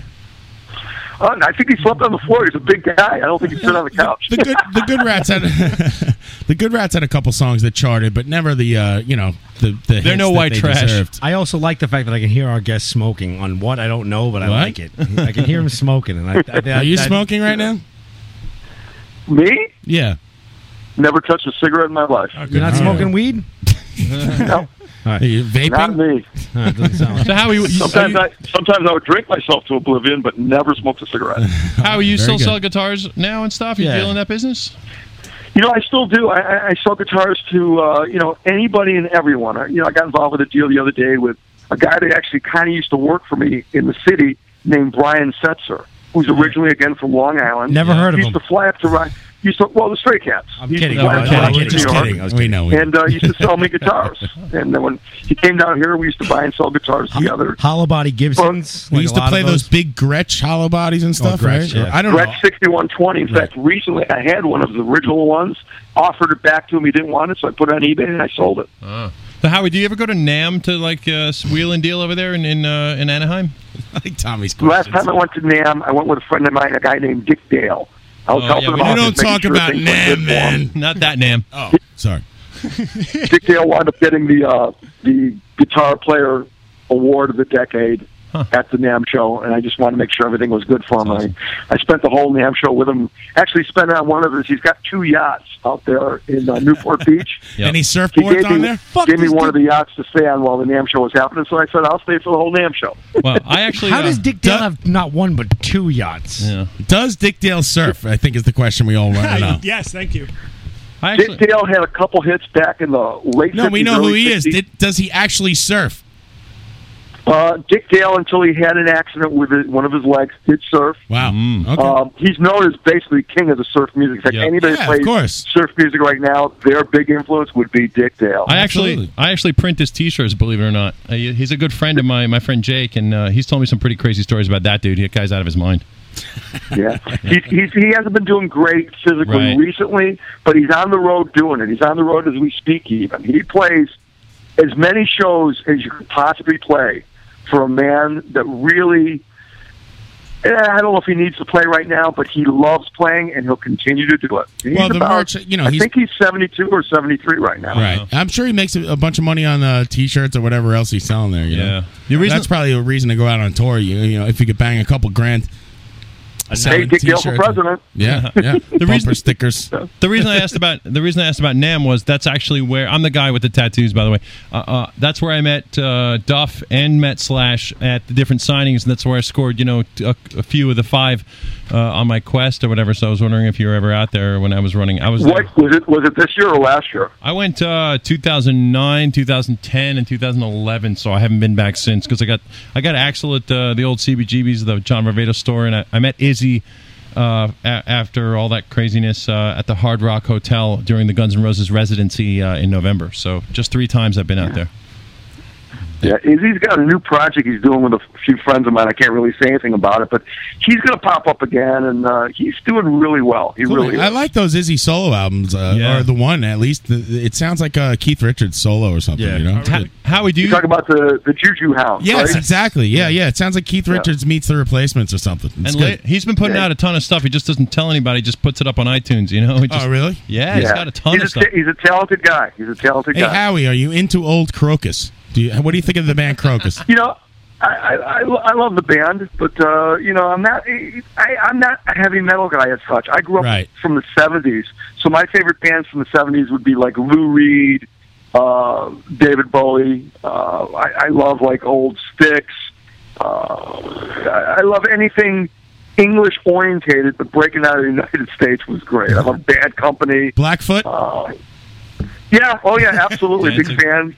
James Gang. I used to love James Gang. Oh, man. James Gang are awesome. We support James Gang. Yes, here. absolutely. 100% behind the James Gang on this radio show, goddammit. Howie, big Leslie West fan, too. Big Mountain fan. What are you working on now? Do you have anything to plug? Anything to tell us about? Nothing to plug, but the last thing I did is, I'm really close with one of the guys I used to manage, works at Warner Brothers. His name is Julian Raymond. He's involved with he's one of the vice presidents, or used to be the old vice president at Capitol. But he's got this crazy project. There's this girl that's kind of related to a friend of mine, like a niece, that has 330 million hits on YouTube on 8 cover songs. Wow. Her name is Maddie Jane, MADDIJANE. She's out of Illinois somewhere. Don't know too much about her. Incredible voice, incredible talent. She just turned 14 years old. Right. She's going to be produced by a guy named Irv Gotti. Oh, I know. Very famous producer. Got involved with a lot of people like Jay-Z and Beyonce, and just a great guy. And that project, even though I have almost nothing to do with it, will be closest to my next success story. So, all right. So that's that name again is Maddie Jane, MADDIJANE. Incredible singer. Go check that out. Thank you, Howie. Yeah, you go to any YouTube things, you see she does mostly cover songs, and she doesn't like just a guitar or just a keyboard. She's just an incredible voice. And how they get 50 million views on a hit song that she redoes when the actual artist only gets 30 million views, I have no idea. But it's magic. Oh, amazing. Sounds great. We'll check it out. I know there are these record companies who figured out how to, manufacture views. I'm not saying that's going on here, but I'm saying that does go on. But they haven't figured out how to manufacture sales. Right. That's the one thing they haven't figured out yet. So. That's a big part, yeah. It's tough, man. Oh, yeah. Serious question before you go. What do you think of the whole downloading, the internet age? It's a new frontier here. What are we going to do? You can't sell records. Well, it's wreaking havoc as far as the artists go, because it's really not getting the props and the dues the artists deserve. Although there's a lot of artists that are reaping the teen coin from it. It's just a weird level. I think that the major labels are in a frenzy right now. If the major labels don't take care of the old catalog they have and know how to go ahead and make money from that, right, then the new stuff that's coming out and the stuff they're signing is just not going to produce the money that they want to make out of it. That's why they're doing all these wraparound deals where they own merchandising, touring, and everything else. Exactly. Because that's the only money that's left in the business. Yeah, there's no more... The money of songs is no longer. There's no more Tom Petty walking into the skyscraper and signing a record deal, or Axl Rose walking into Capitol Records or Geffen or whatever and signing a piece of paper. Interesting Tom Petty story for you. If you're a Tom Petty fan at all. I love Tom Petty. Sure, go ahead. Love to hear it. Tom Petty was rehearsing for the last tour last year in a place called Culver City Studios. I know it. All of a sudden, I got the word out that some guy came in and stole all his really nice guitars he was going on tour with. I saw and they were going on tour in 5 days. Sucks. Walked into a pawn shop that I have something to do with, looked at one of the guitars, realized it was his guitar. And by the way, one of the guitars that was stolen was a 12-string Rickenbacker. It was sold in 1980. That was on a. I wound up getting a hold of the road manager, and Bugs, who's his personal assistant, said, "Meet me at this pawn shop tomorrow morning at 10 o'clock. We're going to figure out how to get all the guitars back." And he goes, "You're kidding me." I go, "Nope, meet me there." Met him there, and within 24 hours later, the detectives got involved. We got all the guitars back, and we shipped them, and they made the tour just in time. Holy shit! So Thank you, Rocket Cargo. You just walked into the pawn shop and saw the guitar hanging there, and wasn't hanging there. He just bought it, and it was sitting on the ground. I looked at it, and it fit the description. It was actually a 1962 white SG Special. I hope oh, that's a nice guitar. What did you go in there looking for? What'd you go? I went in there looking He went in there a friend of mine who has the shop. He always has me come in and help him out with describing stuff when he puts it on eBay or whatever. I walked in. I said, "Hey, bad news and good news. The bad news is this guitar is stolen. The good news is you're going to get a reward because they're going to track down the other guitars from the guy if you start taking the ID and everything else." And sure enough, the guy was one of the night watchmen at Culver City Studios. Wow. Gave up his ID and everything else. The guy was stupid. Lived in Hollywood. The detective went there. All the guitars were sitting there on the floor. I hope you told Gilby Clark the story. Because pawn shop guitars. He loves it. Anyway, I was going to get into how the owner knows damn well that shit's not, it's hot. It's like Bo Diddley and the Blues Brothers. Right. In Detroit, it's worth $50. No, that's Trading Places. That's Trading Places. Whatever. Well, thanks a lot, Howie. I'm sorry, we can't do business in Detroit anymore. We're not going to get paid. That's right. They're going bankrupt. Yeah. That's our next segment. Real quick, do you own a barbecue restaurant? I have a barbecue place. It's called Texas Best Barbecue. It's over in Studio City in California. It's a nice area. It's not in Texas? It's almost on the corner of Riverside and Laurel Canyon. And we smoke the meats with a huge Southern Fried Smoker. Nice. And we're open 7 days a week. What kind of wood do you use? We use apple wood. All right. It gives a good flavor and it doesn't over smoke it. Thanks for asking. You must know a little bit about smoking meat. Yeah, I do. Is it how about your sauce? Is it vinegar based or what are we talking? The sauce is a vinegar based. We have two different sauces. One is a really hearty vinegar based, tomato based, and the other one we call a Rochester sauce, which is like a Smitty's and Sal's Birdland sauce from Rochester, New York. And it's something I brought back from my youth back in the late 60s. It's kind of cool. Cool. Real quick, I guess I know the answer based on the name of the restaurant, but what state is the best has the best barbecue, or is it circumstantial? Well, it's got to be Texas Best Barbecue, the best barbecue on the planet. That's exactly what you based it on. I'm guessing you've been to Texas Absolutely. and said this is right. The original partner I had was from Texas. Within 4 weeks of opening up the restaurant, he wanted to move back to Texas, so I had to buy him out. You're here to say tonight that North Carolina barbecue is crap. What? No, North Carolina barbecue is great. I love that. I love all. I went to the only thing I was disappointed in. Honestly, I went to Kansas City a couple times to work on some projects. One of them was called the Leo Project, and we did a couple shows with a band called Slipknot. And while in Kansas City, I tried every Kansas City barbecue, and I was disappointed by all of them. I hope I don't get any hate mail from Kansas City. It's kind of hard. But it wasn't to, like Memphis, and it wasn't like Carolina. Believe me. Is it hard to eat through those masks? Like you go out with Slipknot and then trying to eat the ribs. It's funny. The one show we played, we did an outdoor venue to there's about 15,000 kids.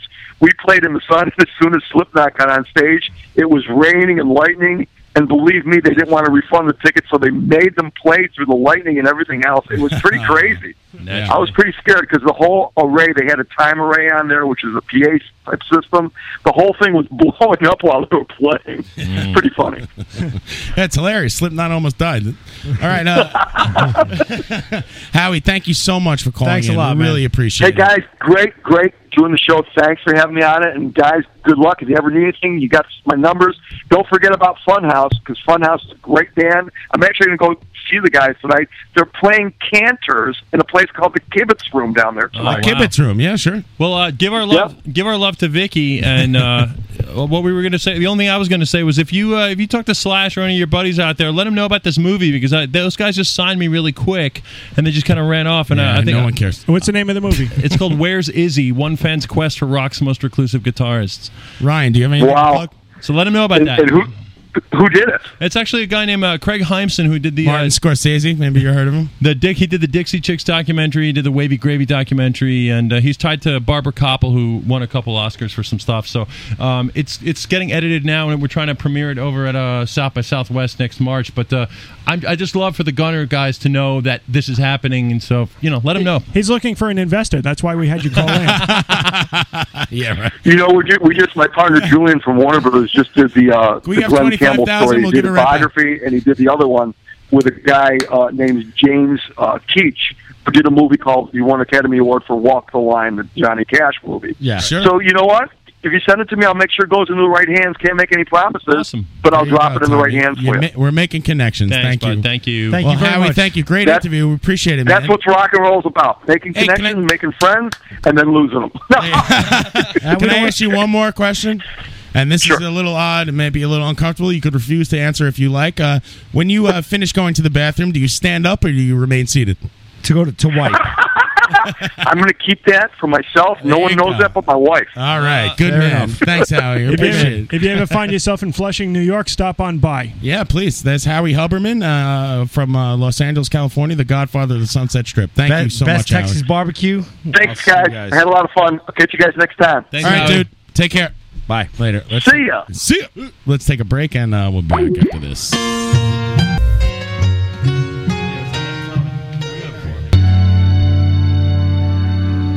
Block of Sloan for you.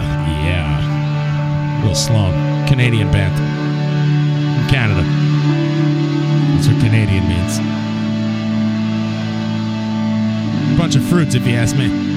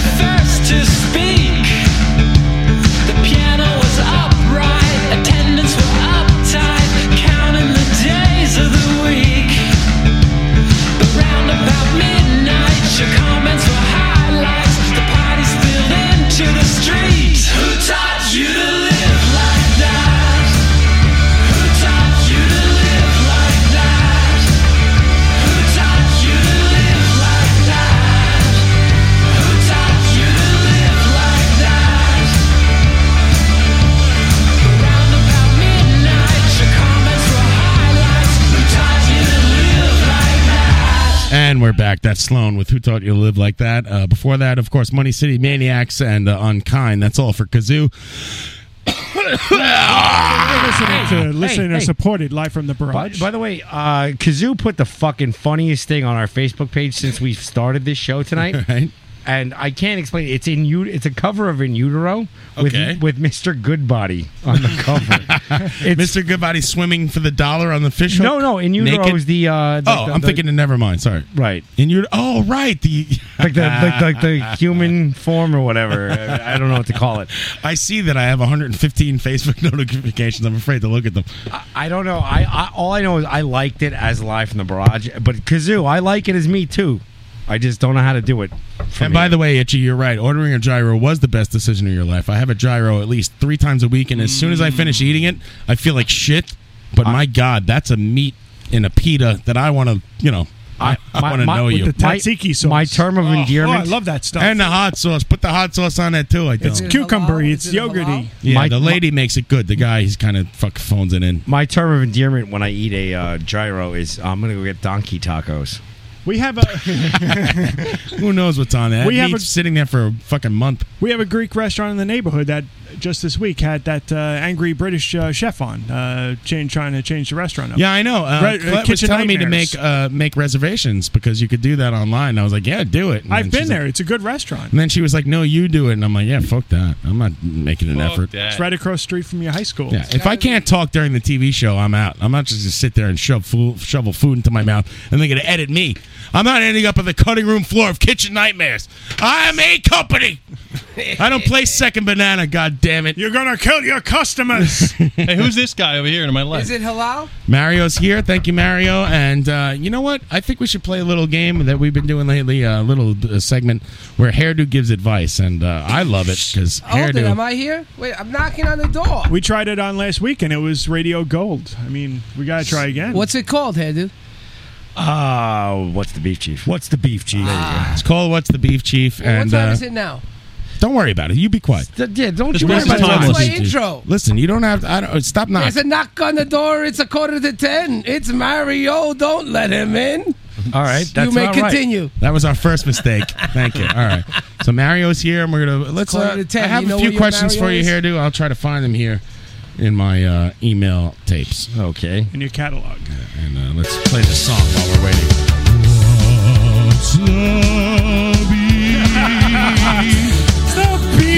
Everybody. What's the Chief? I love my. I love my fucking theme song. Hey, can you tell that I auto-tuned that last note? Ham and cheese. This makes me so happy to hear my theme song. It's just like the karaoke version. I literally, I don't even want to tell you what goes on behind the scenes. This didn't happen before midnight, did it? I can't find the email. I'm laughing so hard. What's the beef? Oh, no way. I know where it is. Yeah. What's the beef? What's the beef? What's the beef?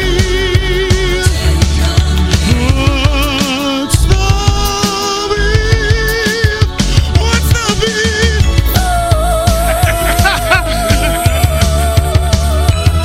It's What's the Beef Chief?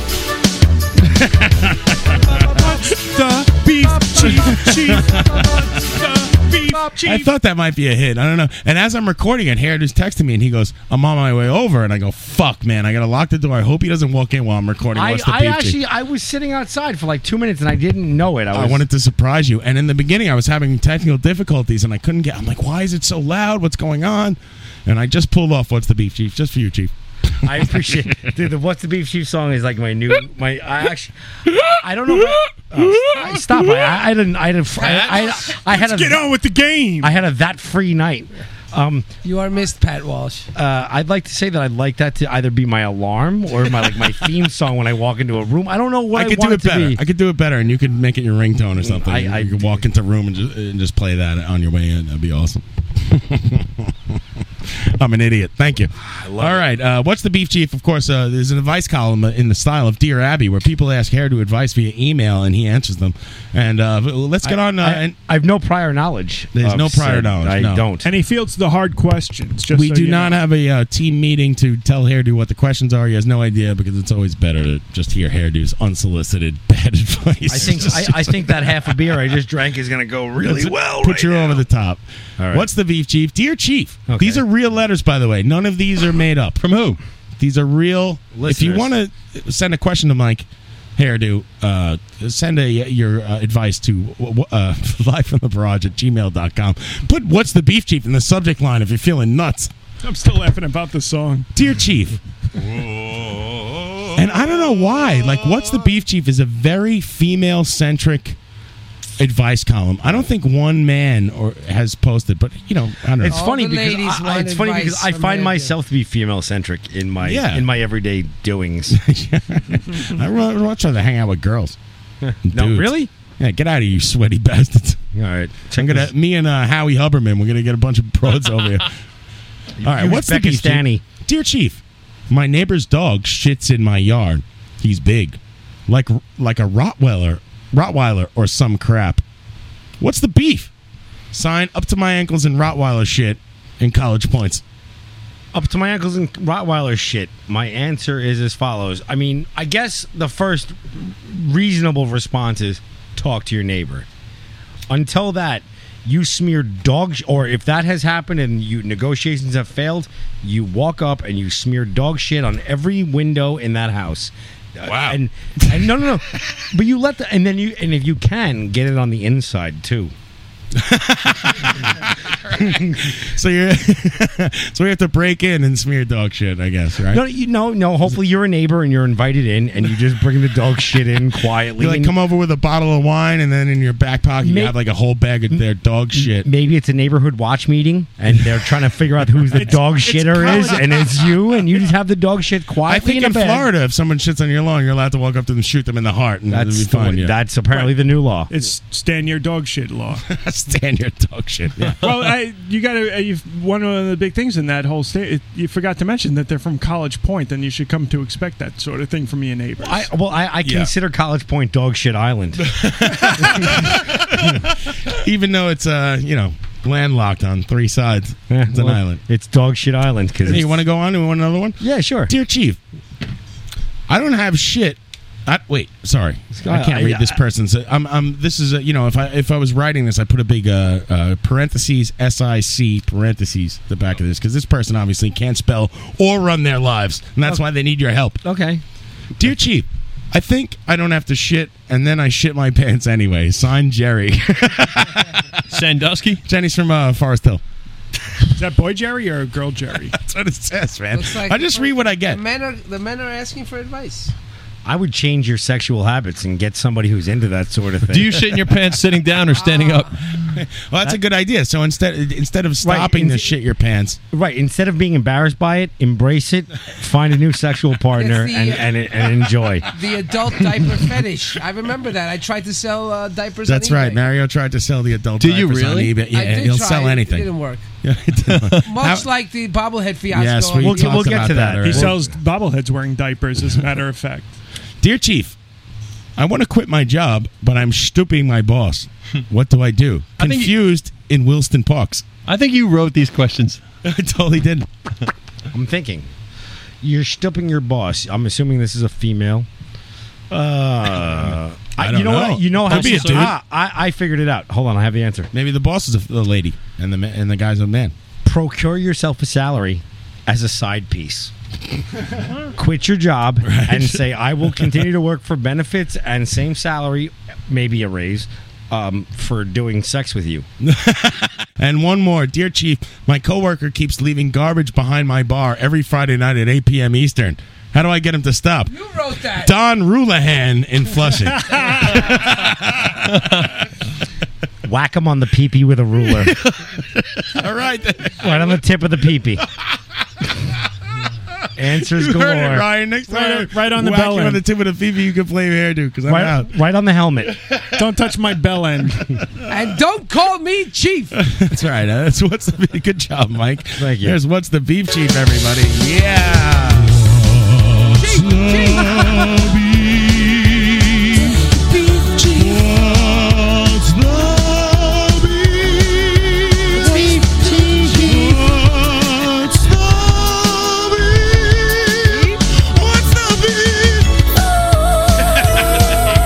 Look at how I hit that note. That's amazing. That's all Nice. me. That's great. All me. Great song. No Pro Tools involved in any of that. Not the I love original, it. All right. So what else we have? I wrote down the names of a bunch of bands. All right. It's not Jackbox Justice. It's not a game, but I think it'd be interesting, especially with the interview that we had. Do you fellas know where I could score some goofballs? So Hey, here's Ryan. scale of 1 to 10. It's something. Everybody, just take a turn on this really quick, and I'll read the name of the band. Which way are we going? We'll go left to right, starting with Mike. 10 is the best, 1 is the worst. This is your opinion. You tell me what you think of the band. All right. So the first one is Rush. I like them. Give a number. 1 1 to 10. No decimals. 7. Tommy. 4. Can I change mine to Mary. 6? Sorry. Sure. 1. 6. 1. 1. 2. I give him a 4. Also. Oh! Black Sabbath. Mike. This sounds like a game for 9. Tommy. 7. Mario. Black Sabbath? Yeah. Depends on what 10, era it man. was. Black Sabbath rocks. 10 for Mario. 9. 9. Yeah, I give him an 8. Dio era. These aren't a all lot going to of be great. Some bad shit, but I mean, you know, I tend to take the entire Heaven and Hell is awesome. discographies of the band into account, which is why, like, if you ask me what, even though the first Aerosmith album is supposedly great, I'd give Aerosmith a 1 just for setting rock and roll back 20 years with their bullshit. Right. Yeah, that's right. It all depends on when you saw them. Run DMC, Mike. What do you think? Probably. Well, I hate this not being able to like graduate them into like categories. Run DMC. I'm gonna go hard. I'm going 10. You going ham? I'm going ham. I'm going full ham. I'm not the biggest Run DMC fan, but just out of respect, they're a 10. You can't question that band. Right. I used to hang with Run DMC back in the day. You did? House. Yeah, I had Co-pioneers, lunch at right? Jam Master Jay's house with his grandmother. That was pretty fun. Jam Master Jay was not home at the time. Is that He was correct? home. I was interviewing everybody. I'll bring the tapes in one day. Anyway, I can't help it because Russell Simmons introduced me to like these nobodies, and look at them now. Give them a 10, 10, 10. 10's all around. John, I'm giving 10? no. I'm willing to give Run DMC an 8.5. Okay. We'll round that up to a 9. Is that okay? Sure. All right. Yeah, I'll give him a 9 also. What do you think of Mike? You too. What do I think of Now you or you two? Tree says, "Look at them now. One of them is dead." You two. The other two guys are old. I'm gonna rate you two at a fucking even 5. I know it's not an even number, but even in the distribution of the 1 to 10 scale. Right. Tommy? You too? I would say, people give them a lot of shit, but they're pretty good songwriters. I give them about a 7. Right. What do you say, Mario? Well, when you two first started, I had them down as a 2 or a 1. Really? I did because we were into punk and they were just like way after punk. And Right. Afterwards, the Quiffy hair Disposable punk. Heroes of Hypocrisy went on tour with them, and I got to. I know. I saw them open up for them. I went at to a Yankee couple of their Stadium. shows. What? Foxborough. Yeah. I saw Primus open for. And Primus was I there saw too. that. I saw Pixies too. Yeah. I think we did the Zoo. What was this? The Europa- worst bass players of all time tour, except for Les Claypool. I was gonna say the Breeder, He's pretty the Breeders, and fucking basically, U2. After I, got like to, you can't say Les Claypool's a bad bass. It's like, hey, I broke the other 3 strings. Don't worry about it. Okay, so basically after I got to hang out with them, and now just based on longevity and Noe Bono and those guys, I would say a 7, 8. Yeah, probably an 8. Who's coming up? Okay, John. I'm giving him a straight up 0. 0. 0. Oh my! Goose egg. Come on. 0 love for U2s. No Sunday Bloody Sunday? Heresy. Nope. 0. Really? 0. You're Irish. Aren't you some Irish in you? 0. Just like this. What's the name of that the singer in that band? 0. The love The is not Edge. there. Okay. Yeah, Crazy Bob giving them a 3. Steve V giving them a 6. How many- Liz posting Facebook links that I cannot click or else the radio show will explode. How many more of these want to do? A million. Yeah, Okay, keep it up. I'll keep going. I can do this all day. Let's go with one. Do a something couple we- more, and then we'll go to just- the reverse Ryan game with Mario. Let's go with Is Beastie. that why there's no Ryan game today? Let's go with Beastie Boys. Put it Don't in even reverse. start with that. Beastie Boys? Don't 10. even start with that. 10. 12. Yeah, We're going 12. 26. We got Mario here. Look who you're talking to. And Tommy going 10. 10 and 10. Mario's All without right. a long explanation. What do you think? Well, I first met the Beastie Boys, a hardcore band, and I gave them about a 7 or an 8 as a hardcore You band. gave them their break. Then right? as a rap Pollywogs, band, I too. gave them a poor 1. And then after, again, longevity, and they outlasted the Squeeze Gang, that was rough. But they outlasted the Squeeze Gang, so I have to give them props now. I give them a 9. I like them now. I thought this guy was like a local yokel neighbor that you just happen to know, but he knows but music no, pretty Mario well. was a radio station guy. He's a punk rock guy. He was, Right. he Back grew in up the day. on all this stuff. I'm gonna go he see was in a rap band, the Squeeze Gang Rap Attack, which was he believes precedes the Beastie Boys. We were. Our Right. first show was before they went rap. What are your treat? John, are you going 10? I'm going 7. 7. I love the on the Beastie Beastie Boys. Boy. Really? Yeah, I know you think it's surprising, but I listened to the Grasshopper Unit song the other day. Well, I mean, if we're going to include that, 8. No, fine. If you want to cut apart, if you want to go No, into and sliver then there's the slices. slight early things. I don't know. I'm giving him 7. I love the Beastie Boys. Cookie Puss alone, you got to give them more. 7's a high number. Give me a break. We're working on getting somebody from the Beastie Boys in here, and I hope we can ask: Wow. is "Girls" the most embarrassing song, or was it "Fight for Life"? I'm going No 9. Sleep Till Anything Brooklyn. after Hello Nasty. And the thing about girls, as like, it's easy to look back at it and say, oh, this is a misogynistic bunch of bullshit, which it is. But Ad Rock, I think they always did it with a wink and a nod. Right. And it wasn't even, and give him a break. He's but I 18 get fucking years old, 17, 19. I didn't like early rap. Yeah. I got to give them a high score only because After they got older and matured, it really came to another level. Yeah. Tommy and I went and saw them in Yeah. Amsterdam. Yep. Yeah. Together, and that was the best fucking night. Yeah, right Tommy, here, right here. we went on 12 hours notice, and we went and saw the Beastie Boys in Amsterdam. You guys know this? He turned to me one day at Jim Gardner's house and pointed to his laptop, and I'm like, "What?" And he just pointed, didn't say a word. He just pointed at a Travelocity page and hit click. And 12 hours later, we're flying to Amsterdam. Yeah. That's the best way to do it. I've seen the Beastie Boys maybe 20 fucking times, and they're great. They mess up a lot. Yeah. But they're good. They didn't mess up in Amsterdam. I hear The what weed- you're the saying, weed John. had nothing to do with it. It's hard to I saw remember all them. those songs. All right, let's They change, were a great hardcore Let's band. change- Without them, I wouldn't know you guys. Let's Next put it that question. let's change directions here. Yes. Tom Waits, Mike. What do you think? Uh, Tom Waits? Ooh, I'm this is gonna- tough, man. I'm going to give him a fucking 3 3. way. Yeah. at best. And you're 3 also. 3, 4. Because it's very polarized, the fan base. Yeah. Oh, yeah. Tom Waits. People who love He's Tom great. Waits. He's got a couple singles I love, but he's not my Well, he Right. covered some Ramones tunes and vice versa, so I Right. like. That's the only reason he got the 3. The Piano's Been Drinking is a brilliant song. Well, let me tell you, can I tell you, my wife will appreciate this. That's how I test to see if my kids are sleeping when they fall asleep in the car, and they weigh like 50 pounds each now, and I have to carry them upstairs. Like a flower. But they pretend to sleep so they don't have to walk, and then I just start singing "The Piano Has Been Drinking," and they fucking start cracking Well, up. Chatbox, Itchy Magoo giving FU Magoo giving the Belch a 5.7. Steve V gives Tom Waits a 7. Oh, wait, are we still on the Beastie Boys? I don't even know. Tree gives Tom Waits a -10. Thank FU you, Magoo Tree. gives Tom Waits a 0 with hate. Fucks Bo.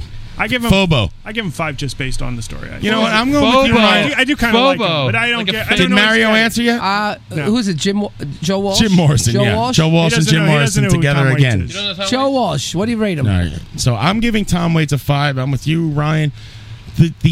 I like a lot of Tom Waits songs, but the catalog is so filled with shit. Yes. Yeah. Like, it's just so much that just sucks that it's hard. Like, you got to pick out those little good songs, like kernels of fucking, duties. Kernels of corn out of your duty. Exactly. Thank you, Mike. No problem. I knew you were going for it. I know. And I do like. How about Tom Waits, the actor? Anybody want to give points on that? How about Jim I enjoy Jarmusch, him the on- director? I enjoy him on screen. Yeah, I like him in the movie. He employs the crap out of Tom Waits. Yeah. Just stick Tom Waits in every movie holding a rabbit or some shit. I'll tell you what, though, Jim. Let's make it black and white, even though it's 1994. I found this white rabbit on the street. The best was Artie once asked them when they were doing the movie Mystery Men. They were taking a shuttle. All the actors took a shuttle bus back to the to the hotel after shooting every day. Right. And so Artie Lang was this big Tom Waits guy, and he's like, oh, he was building up to asking him a question, and he finally asked him, how'd you write Jersey Girl, And Tom Waits is getting out of the shuttle bus or whatever to the hotel, and he just turns around to me and goes, my ex-wife's from Newark. Here's this beautiful song. He's like, how did you, dig down deep? My wife's from Newark. Newark, what a shithole. Quote that. All right, here's the next one. Wilco. What do you think? 0.0. Tommy? I'm right there, man. 1. Mario. I have to give him some points because Billy Bragg connection. Once Billy Bragg worked with them, then I got to know him. And Mario's friends with if Billy I know Bragg. them, I can't say. I'd say 6. I'll say 6. Okay, 6. John. If you would have asked me 10 years ago, I would have said like 7, and today I'm saying 1. Wow, Wilco's that bad. I like the first, not the first Wilco tape, the second Wilco tape. Being there, I like the rock and rollness. A lot of people don't like it. I like Yankee Hotel Foxtrots, and then I bought A Ghost Is Born, and I almost jumped out a window of the train while I was listening to it on my Walkmans. How do you like what that a piece new of Billy shit Bragg album I gave you? Everything else is crap listen too. to it? Well, of course I listened to the Billy Bragg album. You haven't listened to it. I give him a shelf. I give him a Right 3 here. because I give him a 3 because for the longest time I pretended I liked them just because so many people I respect their taste in music also like them. those 2 albums are good, man. But I just never never really understood it either. So. Yeah. Here, let's go for some basic ones here. Let's go for the Monkees. Mike. 5 because of their handle with Neil Diamond. There's not much history with Neil Diamond, believe it or not. A lot of people don't know I also like the fact they opened Jimi Hendrix. Yeah, he only wrote like 1 or 2 songs, I think. Right, that's exactly And right. Head the movie's weird enough where I'll give them a 5. I've never seen Head. You know that? I've seen it. What is it, like the Sgt. Pepper's movies? Jack Nicholson and it's silly. Right? Jack Nicholson. You need acid to watch it. And Frank Zappa. You need acid to I watch took it. acid as a young kid. I give Frank Zappa a 0. I give the Monkees a 6. They're a really great band and good songwriters. A lot of poppy stuff. I like the poppy. Who was their manager? I don't know. Paul Howie Stanley? Huberman. No, it was a big guy. Well, it doesn't matter. What's your answer? I just because they were cool when I was growing up, I'll give them a 5. Okay. Steve V giving them a 0. Crazy Bob giving them a 5. I'm going to split the difference and give the Monkees a 2. 2. A low 2. A low 2. What do you like, the Banana Splits? I'm going to give him a 6 because of one song. What am I doing hanging round? Yeah. Moving Fair on. enough. 1 banana, 2 banana, 3 banana, 4. Mike, the Archers. Oh, number 30 giving the Monkees a 10. The Unbelievable. Archers of Loaf. Records. Sorry. Records 4 to 5 and live 8. Now remember, he's a guest. There have been guests on your show, so No. Yes, And that's why That does not factor into, should not factor into No, anybody's no, score. no. Definitely should Bullshit. not. And I answered it honestly. Records 4 to 5 Yeah. because there's hit and misses for me, but live they bring it hard. So I'm going to go with an 8. Bring it hard. I know you can't split the diff, but I'm going. 8's to. high. They- It's a high score. They're an 6.5 then. they're an They're awesome, great live. awesome Tommy Rockstar. awesome band. 8 flat 8. They're great. 8. Mario. I have to defer and say, who's Joe Walsh? Okay. He doesn't even All know. right, that's a wash. You know, John. I'm probably in the minority where I do love every Archers of Loaf album. I think they're all brilliant in their own ways, and even like when they got to all the nation's airports, then they White Trash Heroes. People like I didn't see the Still big great. difference in the transition between the last album and that one. Like I didn't see like they went some other crazy direction. I really didn't see that. I saw it as a natural progression of the band, and I really really like Archers of Loaf. I'm going to give them an 8.6. You can round that off to a 9. Okay. Yeah. I'm up there with you guys too. I'm going to say around 8. Yeah, I could say This is a something. quick one. No answers. Just everybody raise your hand if you think the Ramones is a 10. Without question. Yeah. 10. Everybody Can you give go it a 10. They didn't start as 10 plus. Yeah, everyone give the Ramones a 10. Right. They started as a 2.5, shot up to a 10. Oh, and by the way, Tree just pointed out the Eric Bachman shows, the Crooked Finger stuff. Not a fan. Not a fan. Really? Not a fan. No, Every no. time I've gone to see them, I like. There's one kind of not good album called These Arms Are Snakes or something. No, that's not it. Here Come the Snakes or some shit. And it's not that good. got a The snake rest of in the my albums are good, and I admire him going out there. And every time I've seen him live, which is like 2 or 3 times, they fucking brought it. So Right. That All right. fan is. I like his psycho. songwriting. Mike, what do you think of James Brown? 7. Okay. 6, 7, somewhere in the air. Somewhere in there. Right there, I agree. 6, Mario. 7. How can you not give him a 10? Did you say James Brown? And both of those guys gave him a 7? Well, hold on, because the band is sick, but you know, I didn't even make a face when they said it. Mario? 10. How can you not give Yeah, a million. As much as I can give. If I could give more, yeah. If I can I take my wiener out and jerk off on the table right now? Well, that's, I know why you want to do that. Can we take a step back? We, what's the rating here on like how much we like them, how great they are? Like it's 1 to 10. It's but what? 1 to 10 what? Right. It's subjective. It's Music, subjective any musical way you want it output. to be. Of greatness, generally. Right. It could be whatever you want. I've Your never- opinion. I mean, like gay lovers. The band is awesome. James Brown kind of That didn't reminds bring it me when live I made late in the love game. to Mick How Jones does of the James Clash. Brown get anything less than that? All right. Anyway, go ahead, Ryan. All right. Let's go with the let's go with the Sonics, Mike. 7, 8. Tommy. 6. Joe Walsh. He's Joe Walshing this one. You don't know the Sonics, Mario? Don't you want me to pretend? You would love him. No, it's okay. You know the It's Sonics, Psycho? You got to factor all their hits versus none of their hits. Versus,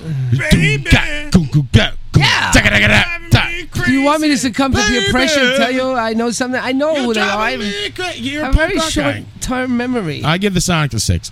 Yeah, I'll give him a 7. It happened go within 7. a period Who of else said 7? 10 years, and then I don't remember anything. All right. Tree Voigt going with a 10. Stevie not applicable. Kazuak.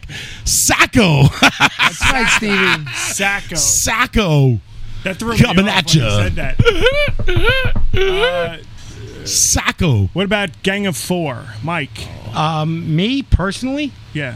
that's on my That's what I'm 0 asking. list. 0. I can't stand them. Okay, doesn't like that sort of thing at all. I'm with Hairdo. No, I give him a Doesn't 2. like it.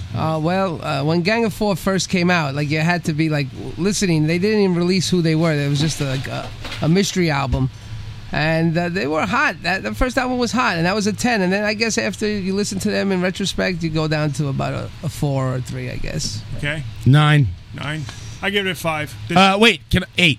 I want to change to 8. Oh, I'm sorry. It was the Psychedelic Furs with the big mystery band, not the Gang of 4 was an influence on a lot of bands you guys wouldn't think they would be an influence Yeah, on. they were and, big. Including Nirvana and big. Shellac and whoever else. That's good. I like it. Not that really- I do appreciate I love a it. good Yes, origin too much. band, but I don't like the band. That's my Right. personal I think opinion. there's a lot of well, the thing is for me, there's a lot of stuff I like that they do, and a lot of it's really just not that interesting. Right.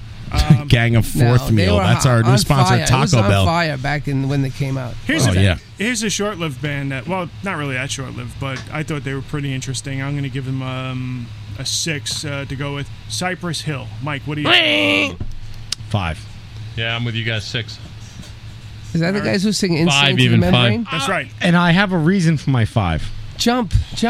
I say, What- I don't care, 5. I want to hear Mike's reason for the 5 first, and then because I'm giving him a 5 too. I don't believe that they actually ever killed anybody. Yeah, of course not. Did it? Right, but like, you know what?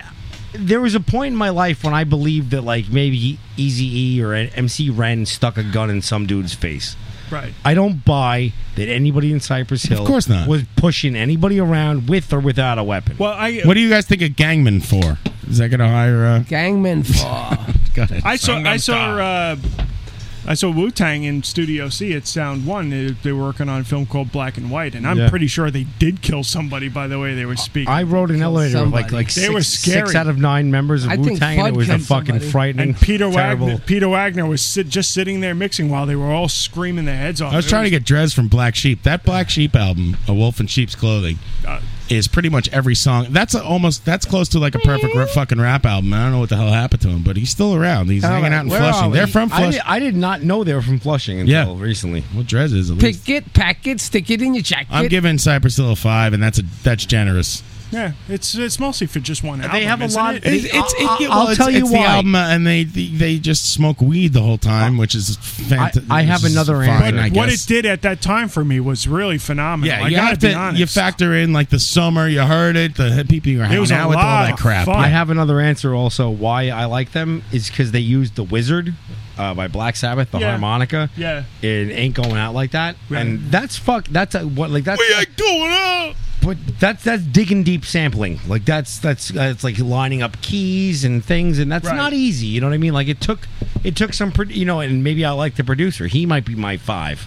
Here's another. You know what I mean? This is a perfect polarized one right here. It's, Shoot. Radiohead, Mike. Now I remember you from the Actually, funny enough, I'm the Izzy guy. same thing for me.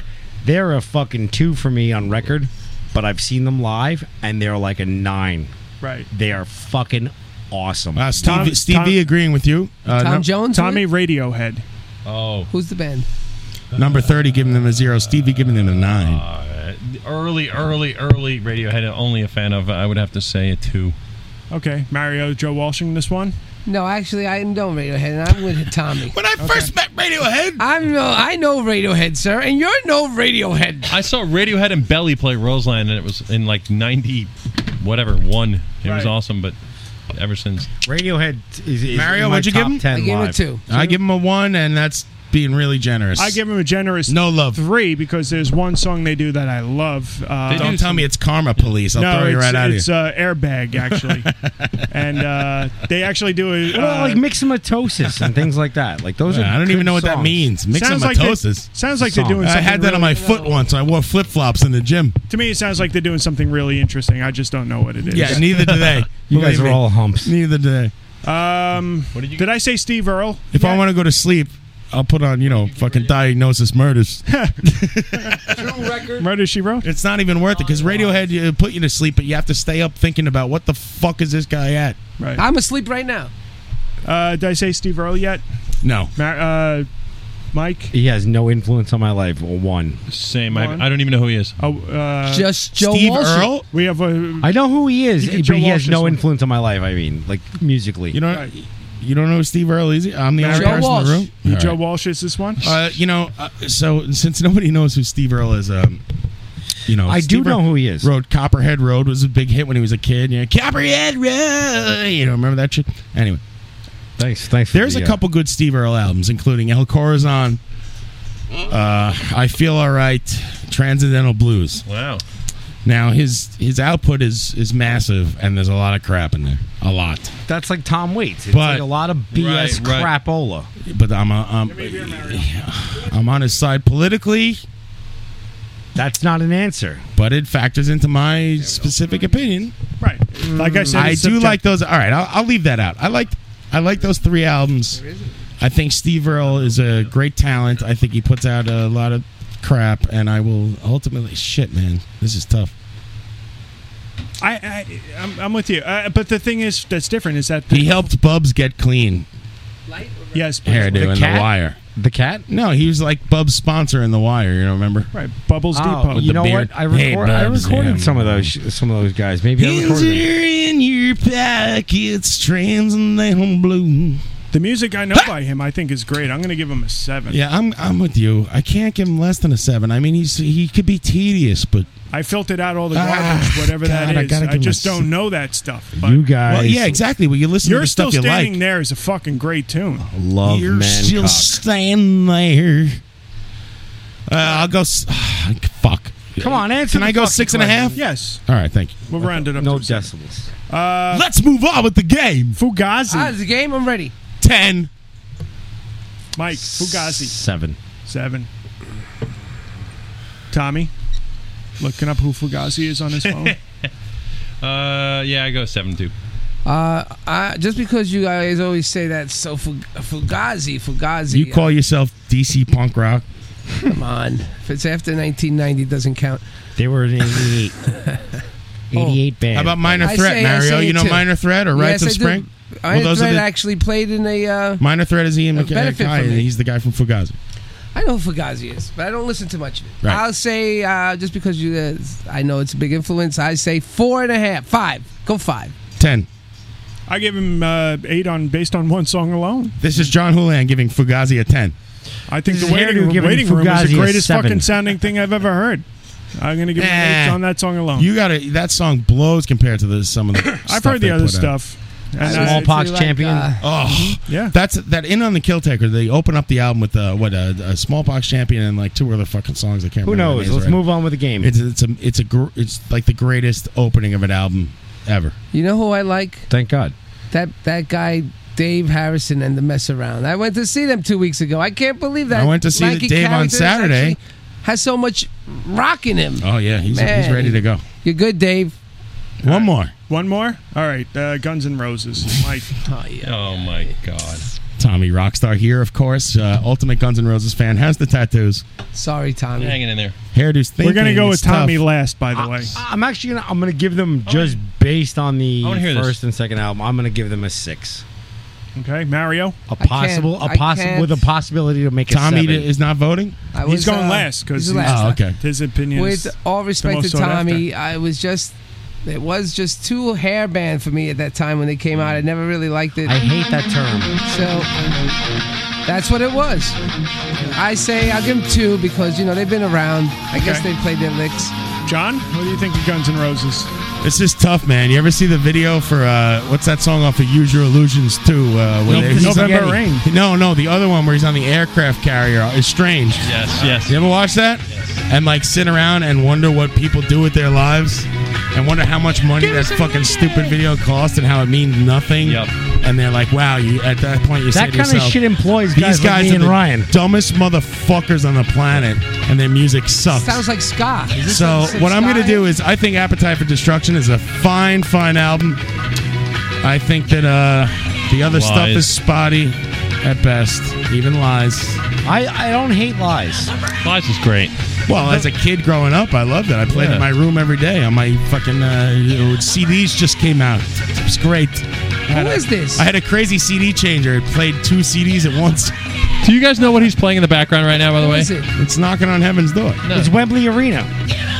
Sounds like the specials last night at the Paramount Theater. You should Google it or look it up on YouTube. This is a 10-hour repetitive clip of Axl asking for more reggae and the breakdown of the third verse of Sounds like a ska song to me. It must have taken that guy like 2 days to upload that to YouTube.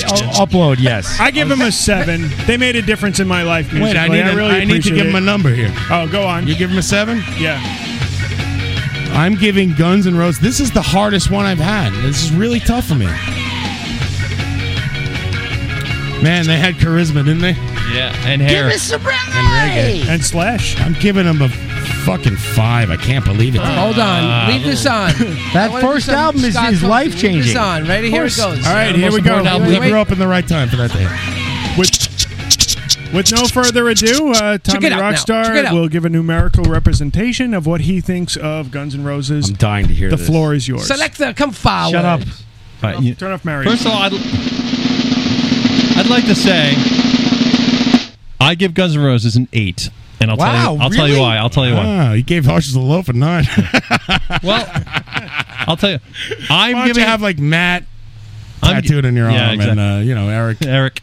I'm giving him an 8 because of what we talked about during the break about you, John Hulan, telling me that I jumped the punch too early. I sat back and thought about it. The reason why I wouldn't give him a 10 is because their cheese factor from Use Your Illusions on and it just killed it for me because I was such a huge fucking fan of the early fucking Guns. And I'm glad you can look past that though, like as a fan. Yeah, you can. Of course, you have to. But I also appreciate your candor, like you're being honest about it. It was not a glorious period for a fan. Oh, that's tough. Is that the opening line you use? Or like, Axl, sign my arm. I give your band an 8. Does everybody at home know what's on your left arm? Most people. Do our radio listeners? Yes, we did that already. Yeah, they know. There was a whole show dedicated to it. But by the way, it's 86 degrees here at Live from the Barrage. WKRP 1025. 86. Sweet. So they get an 8. More news, Les Nessman. I'm fucking dying here. You need more WKRP references. Tommy Rockstar, ultimate Guns N' Roses fan, only giving them an 8. It's unprecedented. You got to be fair. You heard it here. Very good, Tommy. I admire your honesty. No, I took your advice and opinion. Why don't you work a zoo and stop bothering people? I'm still boggled by your Beastie Boys review. Yes, I am blowing my mind here. I was surprised you didn't give him a 9. I thought you'd give him a 9. You know what? I have my reasons. They're personal. I understand, and they're personal reasons. We'll talk about them with fist and fury after this. I thought show Tommy is over. was going to give a screaming 10 for Guns N' Roses. No, look. I'll tell you what. They're great, but one time, Mike D, lost it for a little bit. he kicked my dog. And that's why he lost 3 points. Mike D was a dick to me and John. didn't. I saw Mike D at the dog park at Prospect Park, and we were walking our dogs, and he had a Shih Tzu, and I had Gunner, and he walked up to the dog and he kicked him right in the belly. And he said, I'm Mike D, now what? And that's why they lose 3 points. He's an asshole. 3 points for kicking. It's understood. Yeah. You don't kick a dog. That's a universal rule. 3 Kick a points dog for when he's kicking. down. I don't bullshit. believe it. I don't believe it. Nice it didn't job, happen. Mike D. I'm just kidding, Mike D. Go eat some vegetables and relax. Go to kill John. All right, he's busy eating Have a asparagus, steak, Mike B. D. Do we have a reverse Ryan game, Yes, Mario? we do. That's a historic occasion. If this starts to tank, I'm throwing my I've computer out been the window. waiting weeks, months for I got a this. regular Ryan game just in case it tanks. Ryan, where's my believer? Where's my right-hand man at the All-Star game? Take Let's a give him a take shot. a board, please. All right, I'm taking a board. I want to tell our audience Today I you showered can for the play first at time home. in 2.5 days. I haven't showered in 2.5 days at this point. I need a clipboard. Does going in the pool count as showering? I have a marker. Sharpie? Yes. Has a pen. Here, thank you. Anyway, Little Ryan let's do game. a little. Do you count going in the pool? Does that count as bathing? Going in the pool? To Mario. All right. What's the deal here? I went in the pool before and the water was Spain. hot and I still stink, so no. I got my beach wear on. I came straight from the beach. The water, the waves are like 8 feet today at Jones Beach. I take the. They knocked me out. The chlorine tablets and I scrub my armpits in the pool. It's like a pumice stone. It exfoliates. Exfoliates, takes all the dead skin right off. All right, is Mike ready? Hairdo. I was hoping Dave would be here because this is an IQ Yeah, test, well, and I know he you know always what rises Hope to the did? challenge. But one of you can steal, and the winner gets a All-Star gnome from City Field. All right, An I All-Star love an gnome to the All-Star winner. gnome. Yes. Wait, you guys just brought up exfoliation. I couldn't sell them, so now I'm giving them to you. My girlfriend bought me exfoliator. I had like this heat rash on my chest, and I said I'm breaking out in like weird like a teenage zits. So she says, try this. You'll feel. This will fix you up. Well, let me touch you. So Mamma mia! Like 4 days later, she That's a says, spicy meatball. "Hey, are you using that stuff?" And I said, "Yeah, I'm using it, but I have a problem. That shit doesn't foam up. Like it's not real soap." And she's like, "You idiot. That's exfoliator, you moron." Well, there was an Onion article What do the you other do with day that said, exfoliator? like, guy doesn't know what the rock is for in the shower. He's like, I don't know. Maybe she's rubbing it on her lip. What the hell is this rock for? I use the rock on my foot. Right on the bottom of your foot, right? I have a bad bottom of foot. Can you smell? Got bad bottom foot. What the Can rock I is doing? sell the shavings from the bottom of your feet on eBay? Yes, they are. 40, I want to see your star rating, Mario. They are 40 cents per I'm quarter ounce. 100%. 89 and counting. All right, Mario, how does this work? Let's this do game it. can work. Anybody at home can play. All you need is a paper and a piece of pen. And you All can right. compare your score with the radio panel at home. Go get a piece of paper and a pen, according to Mario Are we at buzzing? home. Are we buzzing? There's no buzzing needed. You write your answer down. Okay, I'm going to give you a series of 13 questions rapidly. You have to write your answer down as you comes to your head. Write your first response. What a fucking man. And then at the end, we are going to reveal our answers. All right. Let's go, buddy. All right, question number 1. A peacock lays an egg on a pitched roof. Which will it roll mostly left, mostly right, or 50-50? A peacock lays an egg on a pitched roof. Which way will it roll? Mostly left, mostly right, or 50-50? Okay. Question 2. Stay forte, baba. Stay forte, baba. You're making fun of my Italian No, heritage. I'm here. not. All right, number 2. Is there a 4th of July in England? Yes or no? Come on. Number 3. How many birthdays does the average man have? All right. Number 4. Some months have 31 days. How many months have 28? All right. Okay, this one is for baseball aficionados. In baseball, how many outs are there in an inning? Bum-ba-da-dun-da-dun-da-dun-dun. What's the education level here? Let's see how many you get right. Well, Mario's a school teacher, so he has a master's Number degree. 6. Ryan's got a million on his SATs. Brutta Me and puttana. Hairdo scored 1,200 combined, and Tommy Rockstar makes T-shirts. So. I didn't even make my SAT. I was late for it. Brutta puttana. That was funny. Hairdo's like, Tommy Rockstar texted me. He said he's running late. I was like, really? Couldn't believe it. I didn't say Are you shit. ready for number 6? Yes, come on. We're halfway there. With the halfway point, you might want to towel off. Is it legal for a man in California to marry his widow's sister? Is it legal for a man in California to marry his widow's sister? This is yes or no. Mm-hmm. Number 7. All right, this might take a Hold on, little time. wait, stop. Repeat the last one more time. Is it legal for a man in California to marry his widow's sister? You're supposed to give me the answer off the top of your If head. they're Italian. Repeat it one more time, but slower. I'm masturbating. Number 7. This is a math question. Divide 30 by a half. Add 10. What is the answer? Divide 30 by a half. Add 10. What is the answer? I'm fucking wrong How on that. smart are you, hairdo? On that, I'm wrong. I know Okay. it. Number 8. If there are 3 apples and you take away 2, how many do you have? If there are 3 apples and you take away 2, how I many got do you it. have? I know what's going on here. Number 8. A doctor gives you 3 pills. Wait, that was number 8. You mean number 9? Number 9. A doctor gives you 3 pills. Ding. Telling you what to take one every half hour. How many minutes would the pills last? A doctor gives you 3 goofballs. Telling you to take one every half hour. How many minutes would the pills last? Number. What the hell kind of question is this? Fuck. Hairdo's like half drunk. You get 3 pills. I'm half drunk. Take one every half hour. Wait. Say that again. The doctor gave you 3 pills. Yeah, hairdo. Take Yeah. one every half hour. How long would the pills last? Number 10. A farmer face. has 17 sheep. All but 9 die. How many are left? A farmer has 17 sheep. All but 9 die. How many are left? I want number. Give me. Go ahead. I have a half pound of Next. feathers. Number 11. How many? There's 11 questions? What the There's hell, man? 13. Lucky 13. How many animals of each sex did Moses take on the ark? How many animals of each sex did Moses take on the ark? Okay. 12. How many 2-cent stamps are there in a dozen? How many 2-cent stamps are there in a dozen? Wait. Go ahead. How many 2-cent stamps are there in a dozen? Yes. Go ahead. Doesn't of I'm Next. sorry. That Last was one. our last question. Oh, all right. I thought there were 13. There were only 12. I think I won this game. Can you read the second to last one? No. Repeat it. Too late. Because you stole it. It's rapid fire. I need number 9 one more time. It's over. Should I give him one? No. Go ahead. No, don't worry about it. Fine. All right. Let's I don't continue. have a couple. Audience, get ready to answer at home. I shouldn't have dropped out of high school. Are you ready? Ready. Yes. we're I'll have ready. to preface this by saying I got 10 out of the 12. Wow. Good for you. Are you taking these answers and grading them? Or? A peacock lays an egg on a pitched roof. Which way will it roll? Please reveal your answers. Peacocks I lay no actually- eggs. They lay no eggs. I wrote rooster, but I meant the male does not lay No eggs. eggs. No eggs. I wrote No le- eggs. I wrote left.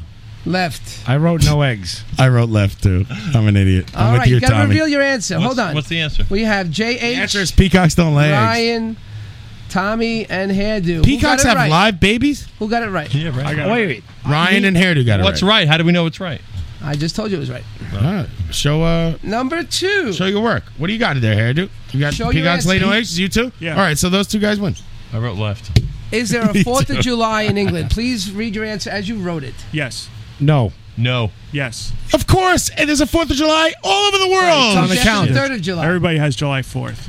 It comes after the 3rd. Well, if you want to get like that. So who got it? Me. I'm the best around. John has 1. Ryan has 2. Chill, hold. You stole it. gonna ever keep me down. Of course, it's the 4th of Hey, July how's in the chat England. box doing? They getting it? I don't know. They don't care. I don't see anything. They stopped Come on, this is the listening. greatest game since White Rice. All right, come on. Oh, peacocks are dudes.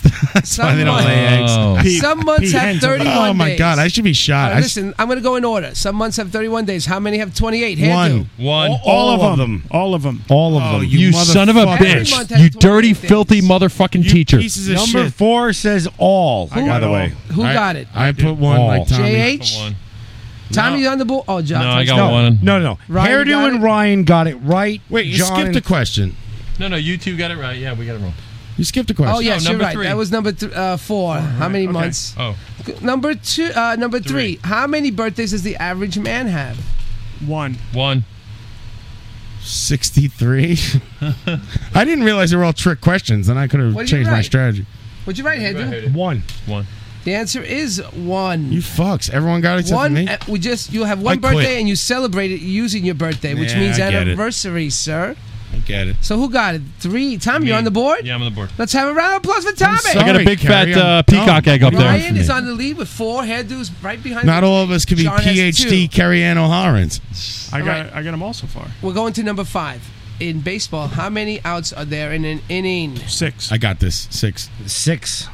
write? Bullshit. Per side. I wrote 3 per side. Did you write 3 per side? Yeah, per side. No, he wrote 3. I wrote 6 I wrote 3 outs. as an intended for the side. Yeah. You're out. Look at my answer. It's wrong. It's 6, 3 per side. You're right, 6 outs. Very good hairdo. Hairdo gets it and right. Ryan are Per neck team. and neck. All right, wait. I got one. I think I have 2 points. This beer is wearing John, you got heavy. 6? Yes, 6. You got 3 points. I also got 6. How many points do I get? You got 3, you're right motherfucker. behind Ryan. You got 4. All right. I feel dumb. Is too. it legal for a man in California to marry his widow's sister? No, because he's dead. Necrophilia is illegal. He's dead. Who wrote because he's dead? Doesn't matter. You said it was a net yes or no question. I wrote no. I get the point. I wrote yes. What do you mean? His widow's sister. His That means he died. Tommy, this game is not so if made. this- I'm drunk. If the sister Hey, dude, married what'd him, you it would write? be I wrote necrophilia. yes because I Or- misunderstood the question. No, Look, don't give him a point. I'm sorry. All right, I will deduct this next point. Sorry. Heather, you only have 4. You're tied with John. Ryan has pulled into the lead with 6. Hey Ryan, pull Tommy, over you this. have 1. Pull this. 1. No, okay. What's the next one? The math one. The math one. Divide 30 by a half and add 10. What is the answer? 25. 70. 25. 16. 25. Me and Hairdo have 25. Who said 70? I did. 30 divided by 1/2 equals 60. Right.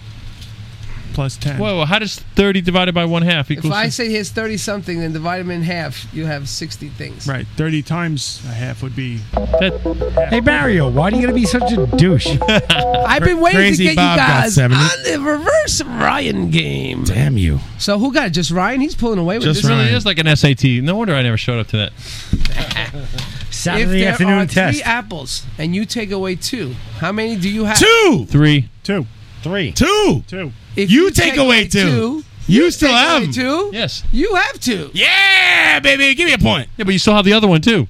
No, you don't. I beat the guy up. What do you guys? Some you other guys don't guy. know how I operate. I beat the hell out of Did that you guy. deduct Hairdo's point from the last round? He didn't get a point that time. All right. Chill out, dude. I'm watching you. This is Okay. down to the wire. 9. A doctor gives you 3 pills. This was hard for you, Hedu. Tell you to take one every half hour. How many minutes would the pills last? Hedu, you're going to have those little pill counters, and your wife's going to be saying, take one of these now. I'm going to say 3 minutes because I'm going to take 1 a minute until I feel better. I wrote 90 minutes. I got 1 hour. I got an hour and a half. I don't know. What was 60 going. minutes. You start with the first pill. 30 minutes later, you take the second pill, and then 30 minutes later, you take the third pill. Red Hot Ryan walking. How is Ryan running away with this? Because he's smart. Because it's his game in reverse. He wants that bobblehead. He wants that gnome. You got it, buddy. He's on the way. Can somebody beat him? I have milk, eggs. Farmer has 17 sheep. All but 9 die. How many are left? 9. 9. 9. Homicide. Did Everybody you say 9? got that? Finally. Where's the list? I want to see this written bullshit. Everybody got it. We got 2 more. 2 more. 2 more. Because you stole it. ever keep me down. All right. How many animals of each sex did Moses take on the ark? 1. 1 of each. 1. Got you all. None. Moses didn't have an ark. Noah did. You dirty bastard. Listen, I go by That's the religion, Children's You Bible. slight trickery of hand. Motherfucker. Religion is fake. So slick. You little sheeny Ryan, fuck. you were about to tie my You know, record. You everyone gotta in get the this chat at the box timing. thinks it's I so got the easy last sitting one at home. right. Let's see you come It's in so here and do easy. it under pressure How when it's many? 96 degrees. I was going to say in the heat. The For our oppressive. Yeah, I'm totally oppressed right now. Can we get some sound? It's our last question. Our final question. How many 2-cent stamps are there in a dozen? 12. 12. 12. We all got it wrong. Right. What'd you write? None. There are 12 2-cent stamps in a All dozen. right. That's funny. I wrote both. I wrote none/12. He did. He did. I have 3 points, which I think is the bottom end. I got merch to drop off. I'm out of here. Fuck this. Well, I think Dave would have given you a run for your money, Ryan, but you are the champion. I think with 11. I say the best. I say bullshit to that. I do issue the You want challenge a challenge? to Dave. Should I bring you another set of questions for against you and Dave?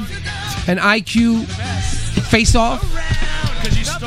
Congratulations, Ryan. You are the winner of a brand new Med City Field Gnome Doll. All right. Special limited item that nobody would buy. I'm going to sell that on the boardwalk. Nice job, Brian. The Never tables roam were alone. turned, Never and roam Ryan alone. stepped up. And gave I it only back to hope I all did of you us. proud, oh great Ryan. I will. Heard Shitfingers I don't got have a many game for us. games. That was a very rare thing. Thank you, Ryan. All right. Big bucks, Stop. Who is Kareem Abdul-Jabbar? All right. Does anybody else have anything for us, or we're gonna wrap this up? What do you think? Let's wrap it up. Wrap it up. All right. Thanks, everybody. Monday night, Thanks, Tommy. Arlene's Grocery, free show. My favorite Clash cover band, Straight Outta Hell. Straight Why are to you Hell. inviting me to? It's free. It's free, and there's karaoke afterwards.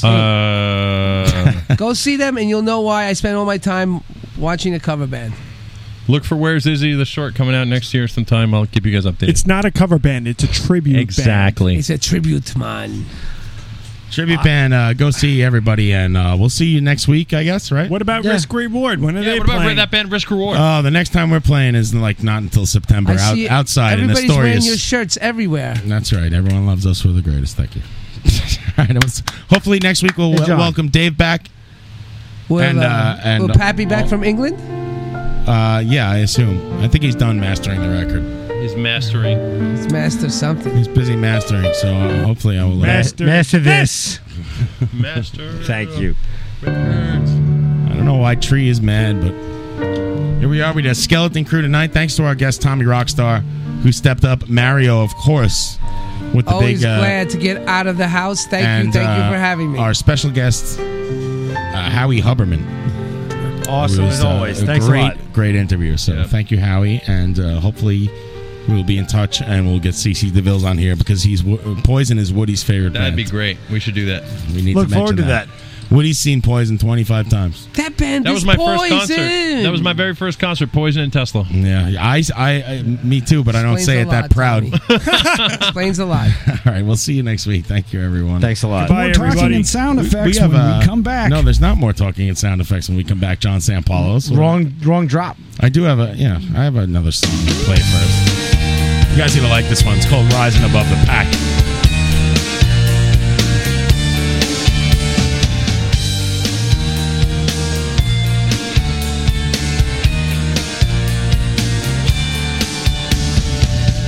It's day one at employee orientation.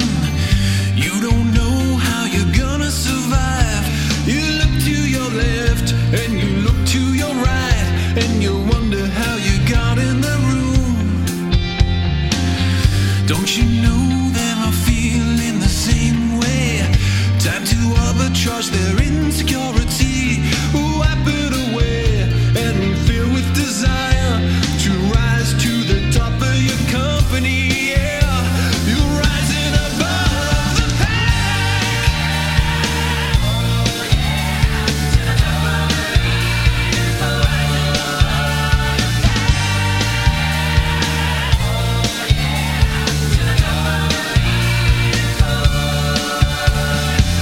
Now if you're willing to work for it, then the rest ends up easier than you think. Make sure the terms for success are clearly defined.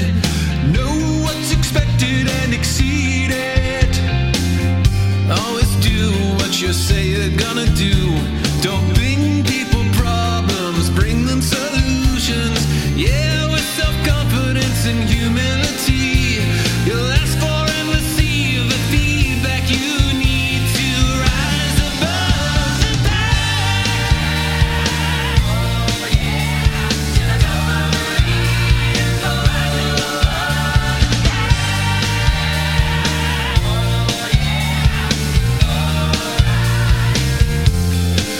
Now as you nurse that raging ambition, don't make the mistake of believing that management is the only road to the top of the company. Great individual contributors, everything is valuable. You just gotta know yourself and play to your strengths, and soon you'll be rising above the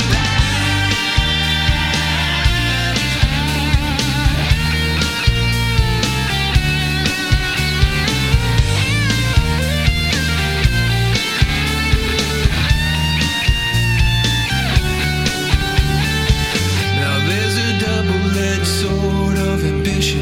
It's natural to impatiently wait for recognition. Obsess and pout and position yourself to get to that higher level.